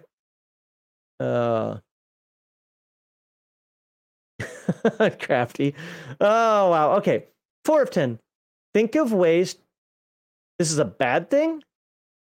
Think of ways to nullify player abilities. Okay. Again, I like commenting before I read because I want to put my take out there just to see if I'm going in the right direction. This is very similar to the killing off the animals or breaking the treasure or whatever, one from above, right? Taking away the character's items. No. This is called smart tactics. Caveat. If you're doing it every single adventure, then you're being a dick. Well, I know that he's got a bonus because he's a fire mage and he gets all these fire bonuses. I know he's weak to water, so I'm going to put everything out there that's water against him. Okay, now you're being a dick. But there's nothing wrong with having the occasional one. What happens when another party, the party of evil adventurers, or the competition, they don't have to be evil, knows what this group is about? Hey, I know they've got a thief who specializes in poisons. I know they got a warrior who specializes in two-handed fighting, or big two-handed weapons, doesn't use a shield. We can use a tortoise on them. Using tactics against the party is not wrong. It's only wrong when you use it as a crutch. But I say the same thing to the players. If I see something that the players are doing is boring because every single combat starts the exact same way, yawn, yawn, yawn, I'm going to break that monotony either through the stuff that I engage them with or how the world reacts around them. Don't be boring is my point. Okay? That's Yes, and I'll put this up for Crafty on this one. If the big bad at the end is smart, he's going to know the weakness of the party that's hunting him. Right now, that's not true in every case, but absolutely, that's got to be considered. Like I said, if somebody's like, I finally got the ability to walk through walls, and now everything is open space, or everything's a wall that for whatever reason blocks that ability, or everything's an anti-magic shell, or whatever the hell it is. Okay, now you're being a dick DM. Okay. I can understand it if the big bad at the end has that, but getting there, you got to shine, throwing out your massive 35d6. No, you do a 35d8 fireball, or whatever it happens to be, right? To show that power. And then you get to the big bad and you're like, uh-oh, he's got resistances. Okay, cool. I think you guys get what I'm saying. Nullifying characters' abilities occasionally is good. Yes, it makes things interesting. I don't like people rolling through my shit that I made up on the spot.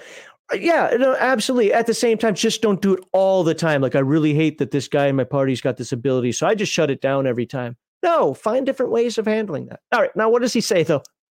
Let's get to the actual meat of what he says. Experienced Dungeons & Dragons players often have an intrinsic understanding of game mechanics and how certain abilities work within and outside of combat. Some players greatly enjoy never build a character. I'm with the old geek on this one. You never build a character. You're not building a machine here. You're not playing a character sheet. You're playing a character.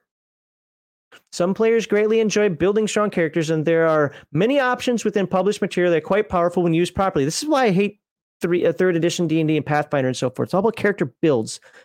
What's my build? What's it? Fuck that. It can be tempting for dungeon masters when faced with some particularly strong abilities from the players to seek ways to nullify those powers. Can be tempting, yeah. To seek ways to nullify those powers, okay. An attempt to balance an encounter.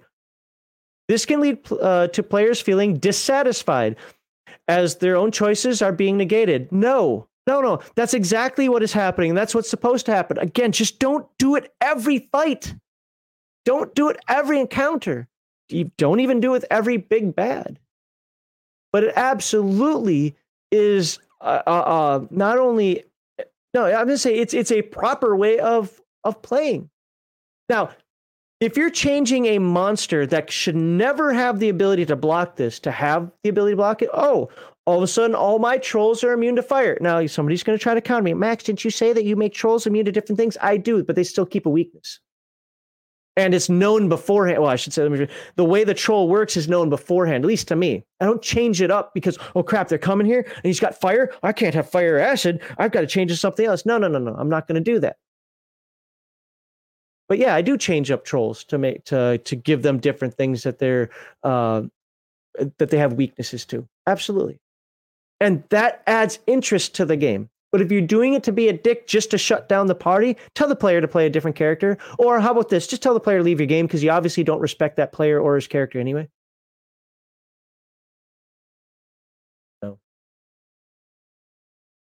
This can leave players feeling dissatisfied. Instead, look for ways to add consequences to their actions. I agree with that. Or give enemies abilities that will force players to adapt and use their own skills in new and interesting ways. Yes, you know what? I agree with this last sentence. He says tempting. He makes this first part sound like you should never do it. And this is not an all or nothing. This is not a zero-sum game. Okay. So if you're watching, thank you, GM Fritz. If you're not watching, well, thank you, GM Fritz. All right. 3 of 10. Get too invested in a particular NPC. Oh my God, have I seen this so many times. Someday, I'm not going to talk about it today, but someday, maybe on a Friday night chill stream, I'd love for one of you weirdos to ask me about a Gen Con experience that some of us Legion Mythers had. I think this is in 2004. It might have been 2011. I forget. At Gen Con, where we played in an AD&D 2nd edition game. We were so happy to find one, so we played in it. And the GM, the co-GMs took over the entire game with their superpower characters. Ask about that. Yeah. It started off being fun and then turned into why are we here? Anyway, it's probably 2 paragraphs again. Yeah. One of the greatest parts of being a dungeon master is a chance to play a multitude of interesting characters, from shopkeepers to kings, some of whom may even end up traveling with the party. I don't typically do the traveling with the party part. That's just a personal taste. I'm not saying if you do it, you're bad or anything like that. I just don't like to do it. If not handled properly, however, these DMPCs may cause some issues with the group. Agree, but let's see what he says those issues are. The main pitfall for dungeon masters to avoid in these situations is forgetting that the players are the heroes of the story. No, they are not. No, they are not. No, they are not the heroes of the story. You are not a hero until you succeed. They are characters in the story. They are the main characters in the story at the table. They are not heroes. Dungeons and Dragons is 0 to hero. It's 5e bullshit of them being heroes to superhero. Fuck that shit right off a bridge with Dan. It's bullshit. They are not the heroes. Heroism comes from the success. Doesn't come from being there. You have to earn heroism. Oh. While these NPCs can add a lot to the stories, they should rarely outshine the player characters. I do agree with that, but the player characters are going to rely on them as a crutch. And this is what I've run into and why I don't like to use NPCs in the groups, because they'll be, well, let's do right now. Let's ask, Bob the Wizard, what are we doing? And if I'm like, I don't know. Well, you're the one sending us on this. You should, you see what I'm saying? I don't like DM player characters that solve, DM NPCs that are with the group that solve everything for the players. But I also don't like them to be completely retarded either. So anyway, they should rarely outshine the player characters. I do agree with that, especially considering the dungeon master's ability to manipulate events around. Okay, I can get this. I get what he's selling here. I just don't like the way he worded it. Love to introduce NPCs that players will fall in love with that kill the NPC as part of the plot. Yeah, there you go. Yeah, absolutely. Absolutely.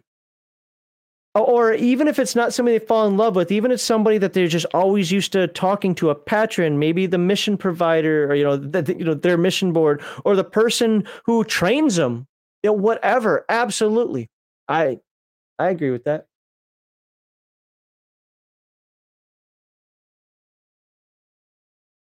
And I'm not saying that every time a dungeon master puts a DMPC in with a group that something wrong is happening. I'm saying I just don't tend to like it.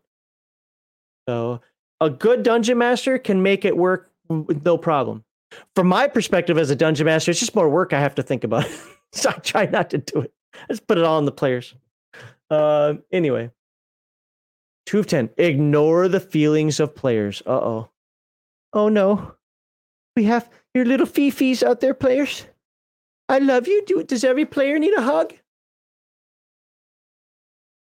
Oh, this is only one paragraph. It's always important for the dungeon master to keep a finger on the group's pulse. By the way, here's one of the things I have as an issue with the pronoun stuff. The right word to use here is the. It's not even a pronoun. It's always important for the dungeon master to keep a finger on the group's pulse. You already know it's the same group the dungeon master's in. That's implied by being a dungeon master. Jesus. Anyway, okay, back to this. While D&D is a cooperative game, the dungeon master does have a special role and is often seen as a leader or moderator of a group. I actually got a letter of reprimand while I was in the Air Force because I was the dungeon master. That is a true story. Why not anybody else? Why me? Well, you're the dungeon master. You're the leader of this little troop, aren't you? That is a true story. Understanding when a D&D party needs to get a win or when certain situations are no longer fun go a long way towards making a smooth campaign. Okay, I mean, yeah, this is a very innocuous. This didn't even deserve a number 2. It's just kind of innocuous. As far as the feelings go, because like I said, at the end of every session, as I'm handing out XP and so forth, I do this. I ask, like, hey, what'd you guys think? What could have been done better? And sometimes it wasn't anything that was inherently wrong, just maybe the way I described something or the way that I had combat flow. It's not that the combat was bad. I just did something along the way that just kind of was like, okay, let's move this along. Or, oh, we didn't know about this one thing. Yeah, I forgot to mention or whatever. I'm trying to think of the things that people complain about in the past, which isn't too much, but there have been some. And yeah, I want to fix that for next time. It's like, oh no, we love that there's combat there. We wish we would have had maybe another 10 minutes of setup time because we weren't under any actual pressure here. You weren't like pushing us forward. It's just like, okay, we got to start this. Maybe it's the opposite. Maybe I gave them too much time. You see what I'm saying? So I think that talking to the players and getting their perspective on how you run the game is good. Plus, it helps you as a dungeon master thinking that you were doing everything perfectly and finding out that no, you actually suck because of this. But you know what? You can improve. All right, number 1. Wasn't this one already discussed? Take out personal frustration on the characters. Isn't this the same as number 10 being adversarial? I don't know. It seems like to me this would be the same. Okay. Goes without saying that the role of the Dungeon Master can be a frustrating one. After all, he often plays the role of the foil or the antagonist. Yes. Meant to lose so that the players can have a moment of victory. No, they're not meant to lose. They're meant to be challenges. Sometimes you win, sometimes you lose. No. Monsters are not meant to lose. Monsters are meant to be antagonists. Monsters are challenges.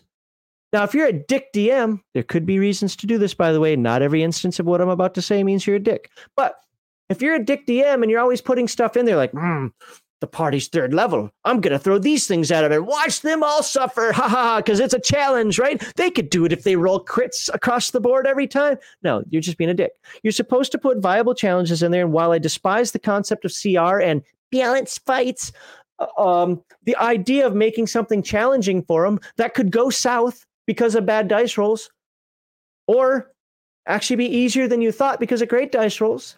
But it's still a challenge. Those tactics, those dice, the using the environment, that's all part of it. But hell no, the antagonists are not meant to lose. They're meant to play their part. Mark Hockman. All right, I'm going to get divorced now. Gotta know when to hold them. Know when to fold them. Know when to walk away. Know when to run. My wife's going to beat me up now. You never count your money. When you're sitting at the table, there'll be time enough for counting. When the dealing's done. I'm done. She's going to slam a door or throw a cat at me. All right. Of course, the player's victory is the Dungeon Master's as well. And there's truth to that. There absolutely is truth to that. Because I like it. I don't like it when the players win, player characters, I should say, win and they don't feel challenged, or they're just like, whatever, we're just going to do this. They don't seem vested in the game or whatever. But when they're vested, then it's I love it when they win. I do. When I was younger, maybe not so much. Maybe I was more adversarial when I was younger, but now it's like, I'm putting this challenge out there and I'm going to do these things. Let me use an example. The Forbidden Lands ones. A lot of you have heard about this, but when I ran a one-shot of Forbidden Lands, in fact, the module that you can buy for $3 off a DriveThru RPG, a Simple Rescue, it was that module because I used that for a bunch of different games. When I ran that in Germany, one of the players spazzed. I wouldn't say spaz, but he definitely threw a little tantrum. How are we supposed to beat this? It's got 14 and 16 dice. We've got, 6 dice. How are we supposed to beat this? Oh my, this, whatever. But then he fell back and they started to use teamwork. Let's see. My monster has 14 or 16 dice depending on the maneuver, but you just pulled him into an area where he can't use all those maneuvers, number 1. Number 2, when you add up the 4 or 5 players at the table and everybody's got 6 dice, 6 dice, 6 dice, 6 dice, well, let's see, with 6 times 4, 24. Yeah, it might not be at one time, but you're rolling 24 dice to my 14. All of a sudden, they're using tactics and they won. And I was freaking happy for them because when it was over, they looked at me and said, that was fantastic. I thought we were dead. Oh my God, because there is a death spiral in Forbidden Lands and they loved it. That's a challenge. That's a challenge. Teamwork is overpowered and should be banned. That's funny. Oh, best comment of the day. So, singing should be put in the cowboy skill section. If you're watching this later and didn't see segment 1, That's a good inside joke. Thank you. Well, yes, I know. Yeah, the Dark Eye. A lot of people ask me if I played the Dark Eye. I did not. Even though I lived there for 10 years, I did not play the Dark Eye. I'm sorry. All right, let's see this last, because we got one more to go through. The next one only has 3 on there instead of 10. But even when feelings start to boil up, DMs must avoid taking that frustration out on the characters at all costs. I do agree with that sentence. Yep. Hard feelings from players who feel like their characters are being punished can quickly fester. Yeah, but sometimes the players are wrong. Sometimes they're not taking the out.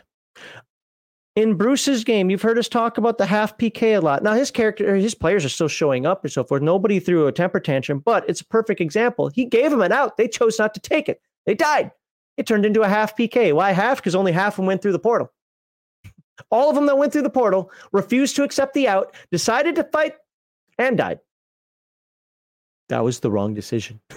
So, you're not being punished. You are suffering the consequences of your actions. Turning a once fun game of D&D into a toxic environment. And that can happen. Look, this is high school. So we're talking 31, 32 years ago. If you're on my Discord, you might know Von Zark. He and I used to play in the same group in high school. And yeah, there was some toxic behavior there, both on the DM's part and on the player's part. It's the young immaturity of the time. So I can see it. So yeah, the list wasn't nearly as triggering. No, not all the lists that we put on here are triggering. It's just there are things that we want to talk about. This one wasn't too bad. I think the last 2 weren't necessary, I guess is the word I want to use. Whatever. So, all right, let's go to this one. Where does it start? So these are 3 things that you should do. 3 things fake D&D rules Dungeon Master should consider using Crafty. Now you're going to know why I asked you that question before the stream started. So, by Jeremy Griggs. I don't care about the introduction you start. Let's just see. Homebrew D&D rule. D&D rules... English language, it's sometimes hard for me, as you guys know. DM rolls death saving throws. Okay, let's hold on. Let me think about this. I like the DM to roll thief abilities, sometimes perception abilities, of course, random encounters and things. I don't know if I want the DM to roll the death saving throw, although there might be a good use for that. I'll have to read what he says because I don't know 5e well enough. I like to keep that so the player can't blame me. Hey, you rolled the die, man. You didn't make it. So, X cards. Hey, Iron Man, good to see you. Having the DM roll death saving throws for unconscious player characters in Dungeons & Dragons adds an air of uncertainty to the action. Yeah, by the way, look at that. Under normal circumstances, the players themselves will roll to see their character's fate. Okay. Placing this burden on the DM changes the dynamic of combat entirely. Players are no longer able to plan around knowing when a character is close to death via death. Oh, that's right, because you get 3 of them. Okay, I can see the merit to this. The group now has to either prioritize reviving down party members in fear of the unknown or risk the death of a character. Yeah, I'm on board. Yep, you sold me. I'm on board. I like this. Combine this with other homebrew D&D rules like Critical Role's House Rule and Resurrection. I don't know what the hell that is. Don't care. And the parties will truly fear death. Okay. Death saves are also OP. I like this. So for you folks, especially Crafty, but any one of you that play 5e, what are your thoughts on this? Especially you folks that watch this later on. Like, subscribe, share, and let me know in the comment section your thoughts on this. What are your thoughts on death save? Homebrew D&D rule. Spell slots for exhaustion levels. Now, I specifically reached out to Crafty and it's like, what's an exhaustion level?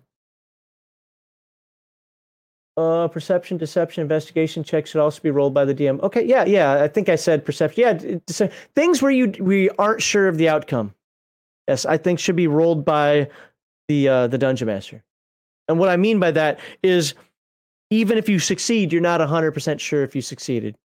You know, that kind of thing. So, all right. The magic wielding classes of D&D are limited by the number of spell slots. But this rule change adds an interesting trade-off for those running on arcane fumes. Under this change, characters with no spell slots remaining can choose to gain exhaustion levels based on what spell they want to cast. I like this idea. Now, Crafty showed me the exhaustion levels, and I think there are too many of them. There's 6. Apparently, they're going to be 10 now in one D&D or whatever. But if they were like 4, I'd be like, yeah, because they add actual negative consequences to the character that can't be avoided, right? And it also has that trope. If you read a lot of books, you'll know that there's that trope like, oh, the magic is taxing, the magic is tiring. I'm going to try to get out one more. I can do it. You know, you can put that trope in there. I like this. Now Dungeons & Dragons spell users have a choice. Do they continue to use cantrips and hope that the battle ends in their favor, or do they risk damaging their own bodies to secure victory? Love it. I mean, in Earth Dawn, you've got raw magic, right? Absolutely love it. This can even be used as a final heroic moment for characters who are all but gone. It's actually another Earth Dawn thing, the heroic sacrifice. You must die, though. If you do that in Earth Dawn, you are dead irrevocably. But still, I get the idea. A desperate player could use powerful spells to try and help the party with incredibly powerful magic, but at the cost of the character's life. Yep, that's right. I said Earth Dawn drink. I like this because I like the idea. So Nerdy Ogre says that's why he likes Palladium. I could be wrong. I've never played a mage in Palladium. I played Palladium Fantasy, but I didn't play a mage. I don't remember you being able to... I thought that once you're out of PPE, you were just done, couldn't cast anymore. I could be wrong about that. But I like the idea of sacrificing hit points. Or in this case, I think because it makes perfect sense because of how 5e is run, use those exhaustion levels. I like it.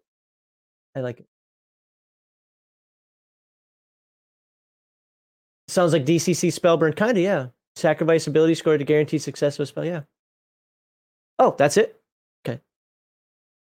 Now this one, what does this say? Max weapon damage on crit. Isn't that kind of already how it's done? Yeah, there you go. There you go. Somebody's going to play some Cyberpunk soon. It's not how you live. It's all about how you die. There you go. Max weapon damage on crit. Well, I don't know the 5e rules, and I have a crit chart for my games, for my second edition games. It's a pretty extensive one that I'm going to show off on the 23rd of November. I say show off like I'm proud of it. I've actually looked at it recently, like, yeah, I don't know what I was thinking with some of these back in the 90s, but hey, whatever. But I have a fumble critical chart that I use when somebody crits. So let's see what it says here. There you go. The random nature of Dungeons & Dragons dice rolls can make critical hits feel underwhelming at times. This change makes it so damage on a natural 20 is more consistent. Rolling double the dice on a crit is replaced by a weapon doing maximum damage. For example, if a character is wielding Great Axe, he'd hit for 12 damage plus proficiency and any other bonuses. I mean, that makes it pretty static, though. I like randomness, but still, okay. I get the point, though. I mean, nothing is more disheartening of getting that, yeah, I got a critical hit. 2 1s.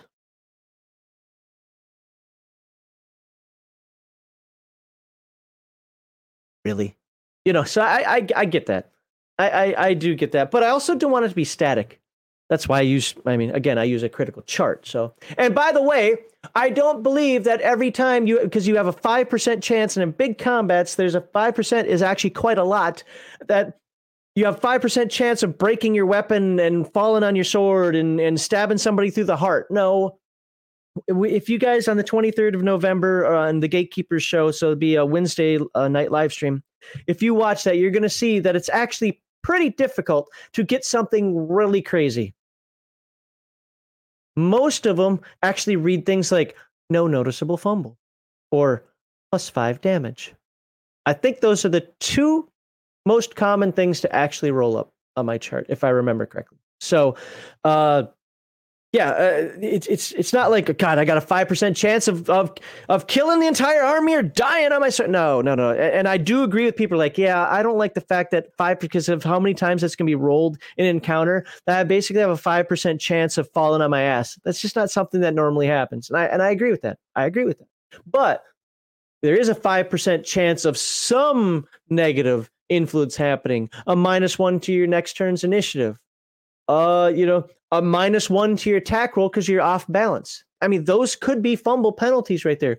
+5 damage, plus D6 damage, cut off somebody's hand, something like that. I mean, fingers in Middle Ages, sword fighting. That's why a lot of them had little basket hilts, right? Things to consider. So, PPE is doubled at death? Okay. It's another video game analogy, but Dragon Quest, some games have crits completely ignored defense stats. Yeah. Well, gonna drink again. Gonna mention Earthdawn. Earthdawn didn't technically have criticals, but what it did have was armor defeating hits. Because if you know Earthdawn, you'll know that not only did you make an attack roll, but then you made your damage roll, and the damage, armor was subtracted from it. Well, if you rolled, we'll call it a critical, but it'd be an armor defeating hit. Now somebody who had 7 armor, which is pretty darn good, especially if you're rolling, say, like 2d6 damage, right? Most of your attacks are going to not penetrate that armor. Like about 50% of your attacks aren't going to penetrate that armor. And if you do, it's only going to be 1, 2, 3, whatever points. Now that entire thing gets through. You found the weakness. You got that lucky strike, whatever. And I don't mean the cigarette. So, yeah, I mean, conceptually, I like that.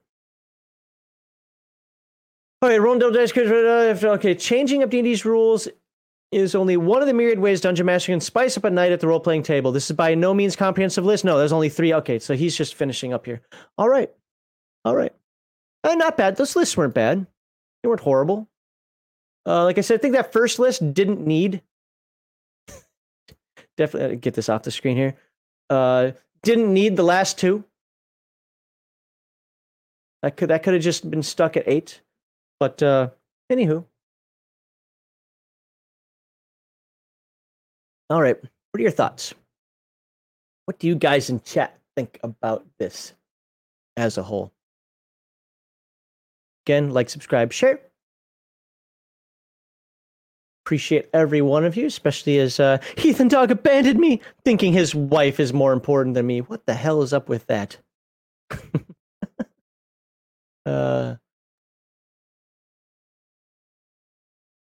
Ooh, hold on. Didn't mean to do that. Pop that up. That up there. Pop this up here. The stream is going pretty long today. I may not, unless somebody's got a dying thing you've got to ask, I may skip segment 3 today.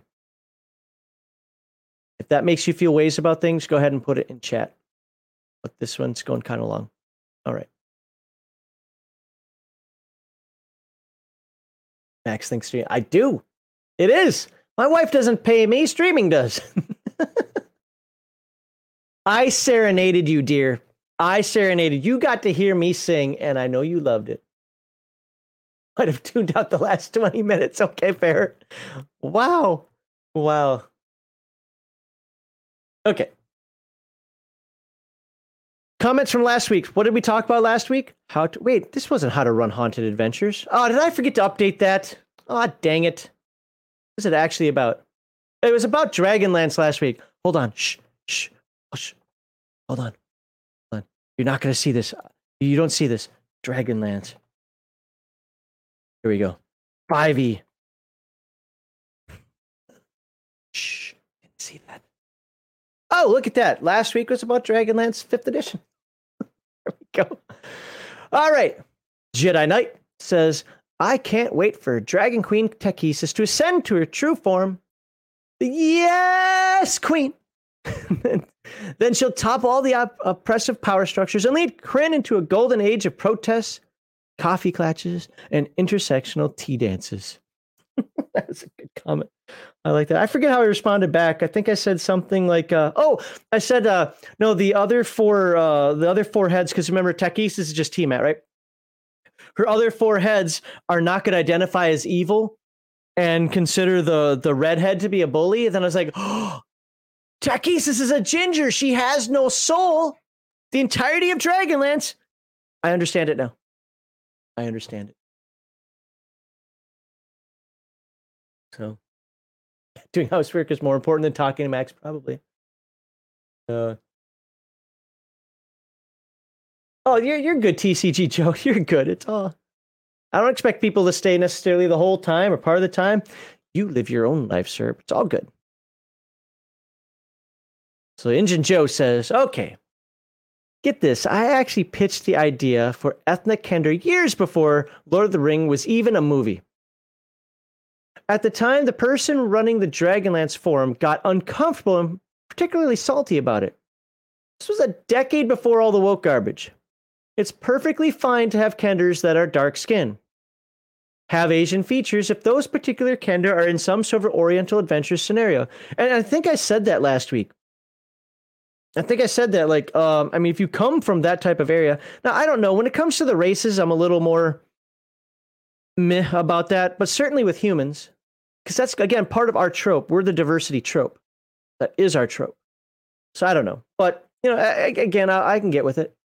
Or, you know, let the Kender have Oriental features. Let the elves have African features. Let the what else? You know, let the dwarves have Viking features or something like that. I mean, I can see things like that. But I always like the idea of humans being the diversity trope, right?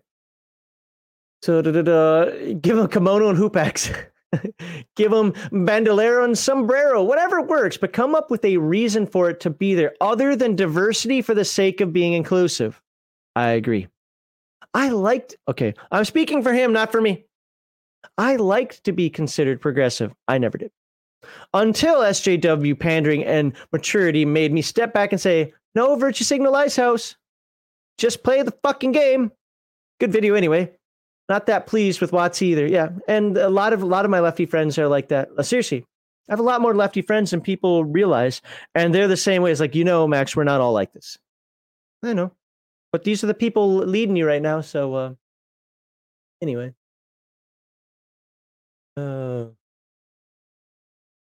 My God, Crafty, stop giving her ideas. She has enough. I was mad when Watsy bought Magic the Gathering. I gotta be honest, I've never been a fan of Magic the Gathering, but I get the people that do like it, and I would not go over and flip your table from you or take it away from you. I say enjoy it and have your fun. And the last one.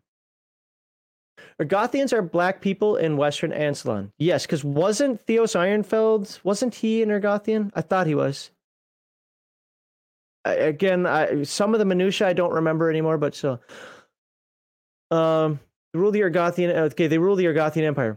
One of the characters from the original Chronicles was half Ergothian, elf mariner. So we had black half elves from the beginning. Now, I did a wiki look on this and I found it. This person, Raven, said it was in Dragons of Spring Dawning. I did not read the entire novel, but I quickly paged through the first couple of chapters where that character is right there at the beginning, and I never saw any reference. I'm not saying it's not there. I didn't take the time to parse every word. Okay, just want to be very clear about that. But I didn't see it within the first couple of chapters. Anybody mentioned it. In fact, she kept yelling at calling Tanis half elf. Hey, half elf, get over here. So maybe she was hiding it and I don't remember. That's weird because, I mean, I've read Chronicles a bunch of times and I don't remember that. Not saying Raven's wrong because even the wiki part of this says that Raven's right. All right. But let me add one more thing on here. F half races. Hate half races too. So it's not that it was impossible, but here's the problem is, you know, that cover was written exactly for what this person said, just to put it out there. We're inclusive for inclusive's sake. That's why it was done. And that's why I call it out. Do I care about anything else? No. Just like the weirdos who decided to, you know, we're gonna get you, Max. We're gonna look at how you rage on everything and so forth. Why do you even care about this stuff? Most of the time I actually don't care. But it's fun to call out people's idiocy and when they do shit for reasons that they're not telling you they're doing them for. So, but again, D&D is full of the half-race trope, or well, half-elves anyways, and half-orcs. I get it. I do. Like, people play with them. It's a staple of the game. I can't hate them in the fact that they're ever used because it's a staple of the game. I just don't like them. My worlds don't have them if I can take them out. If I'm playing on a pure Dragonlance world, I would keep half elves in. But that's just my stance on that. So, but thank you for the correction, and there we go. Of course, like, subscribe, share.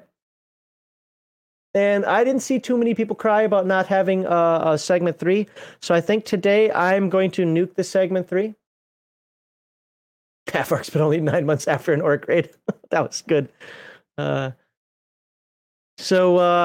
I think we're gonna call it a stream here. Hopefully that segment 2 went okay for you without Heathen Dog being here. I'm sure there's a few places for you folks who've watched this for a long time be like, man, it'd been great to see Heathen Dog have his point of view on a couple of those. But again, real life comes first. His wife isn't feeling well. He needs to take care of that, and good on him for doing so, because I wouldn't. I'd sit here and let my wife puke on the floor and, I don't know, pass out in the kitchen, whatever. To be fair, she'd do the same for me. Don't cry for me, segment 3. That was good. Don't forget half the. I don't play that edition of the game. But yeah, you're right. Now I have that stuck in my head. Ravens there. Oh, it's good to see Ravens there. I was going to mention that earlier. But all right, guys, ladies and gentlemen, or as I like to put on my Discord, ladies, gentlemen, and smizmars. Futurama reference for you. Hope to see you on Friday, on the Friday night show stream. I don't know what we're going to talk about because, it's way before Friday. Hope to see you next week as we talk more of the Rifts goodies and we start leading into next year. We are supposed to have one of these upcoming weeks. I'm going to have to reach out to Mark McKinnon of Big Eye Small Mouth because, number one, he shipped a bunch of the stuff my way. That's number one. Number two, we're going to have a giveaway at some point here where, when he's on, and I've got a lot of stuff to give away, but we're supposed to have him on here, and he shipped that stuff out to me, so we'll have to, we'll have to look at that. Crafty, real quickly, specifically know what I told you is what I know. But anywho, with that in mind, I'm trying to think what. Oh yeah. Next week again. I don't know what Heathen Dog's covering next week for Rifts, and as far as segment 2 stuff's going, I said I wasn't going to do this, but I can't help it. Nope. I'm not going to do it. Not going to do it. That's it for today. Please like, subscribe, share, follow our stuff. Look in the description below. Donate to our charity. Do all those fun things. My words of wisdom for today are, enjoy the games you play. You don't have to play them rules as written. Just know that people like me are going to mock you for them. There you go. But Max, you don't play rules as written as well. Mock me for it. I'm still going to run it that way. It's what it is. These tables here, once you have the books, like when Heathen Dog was saying what he was saying before, like Kevin got it wrong here. Kevin might disagree. And guess who's making the money on the book? Kevin. But you know what Heathen Dog can do? And you know what he does do? At his table, he runs it the way he wants to run it. And Kevin even said out loud, good. Said that's what it's supposed to be. Essentially, Kevin gave you the framework.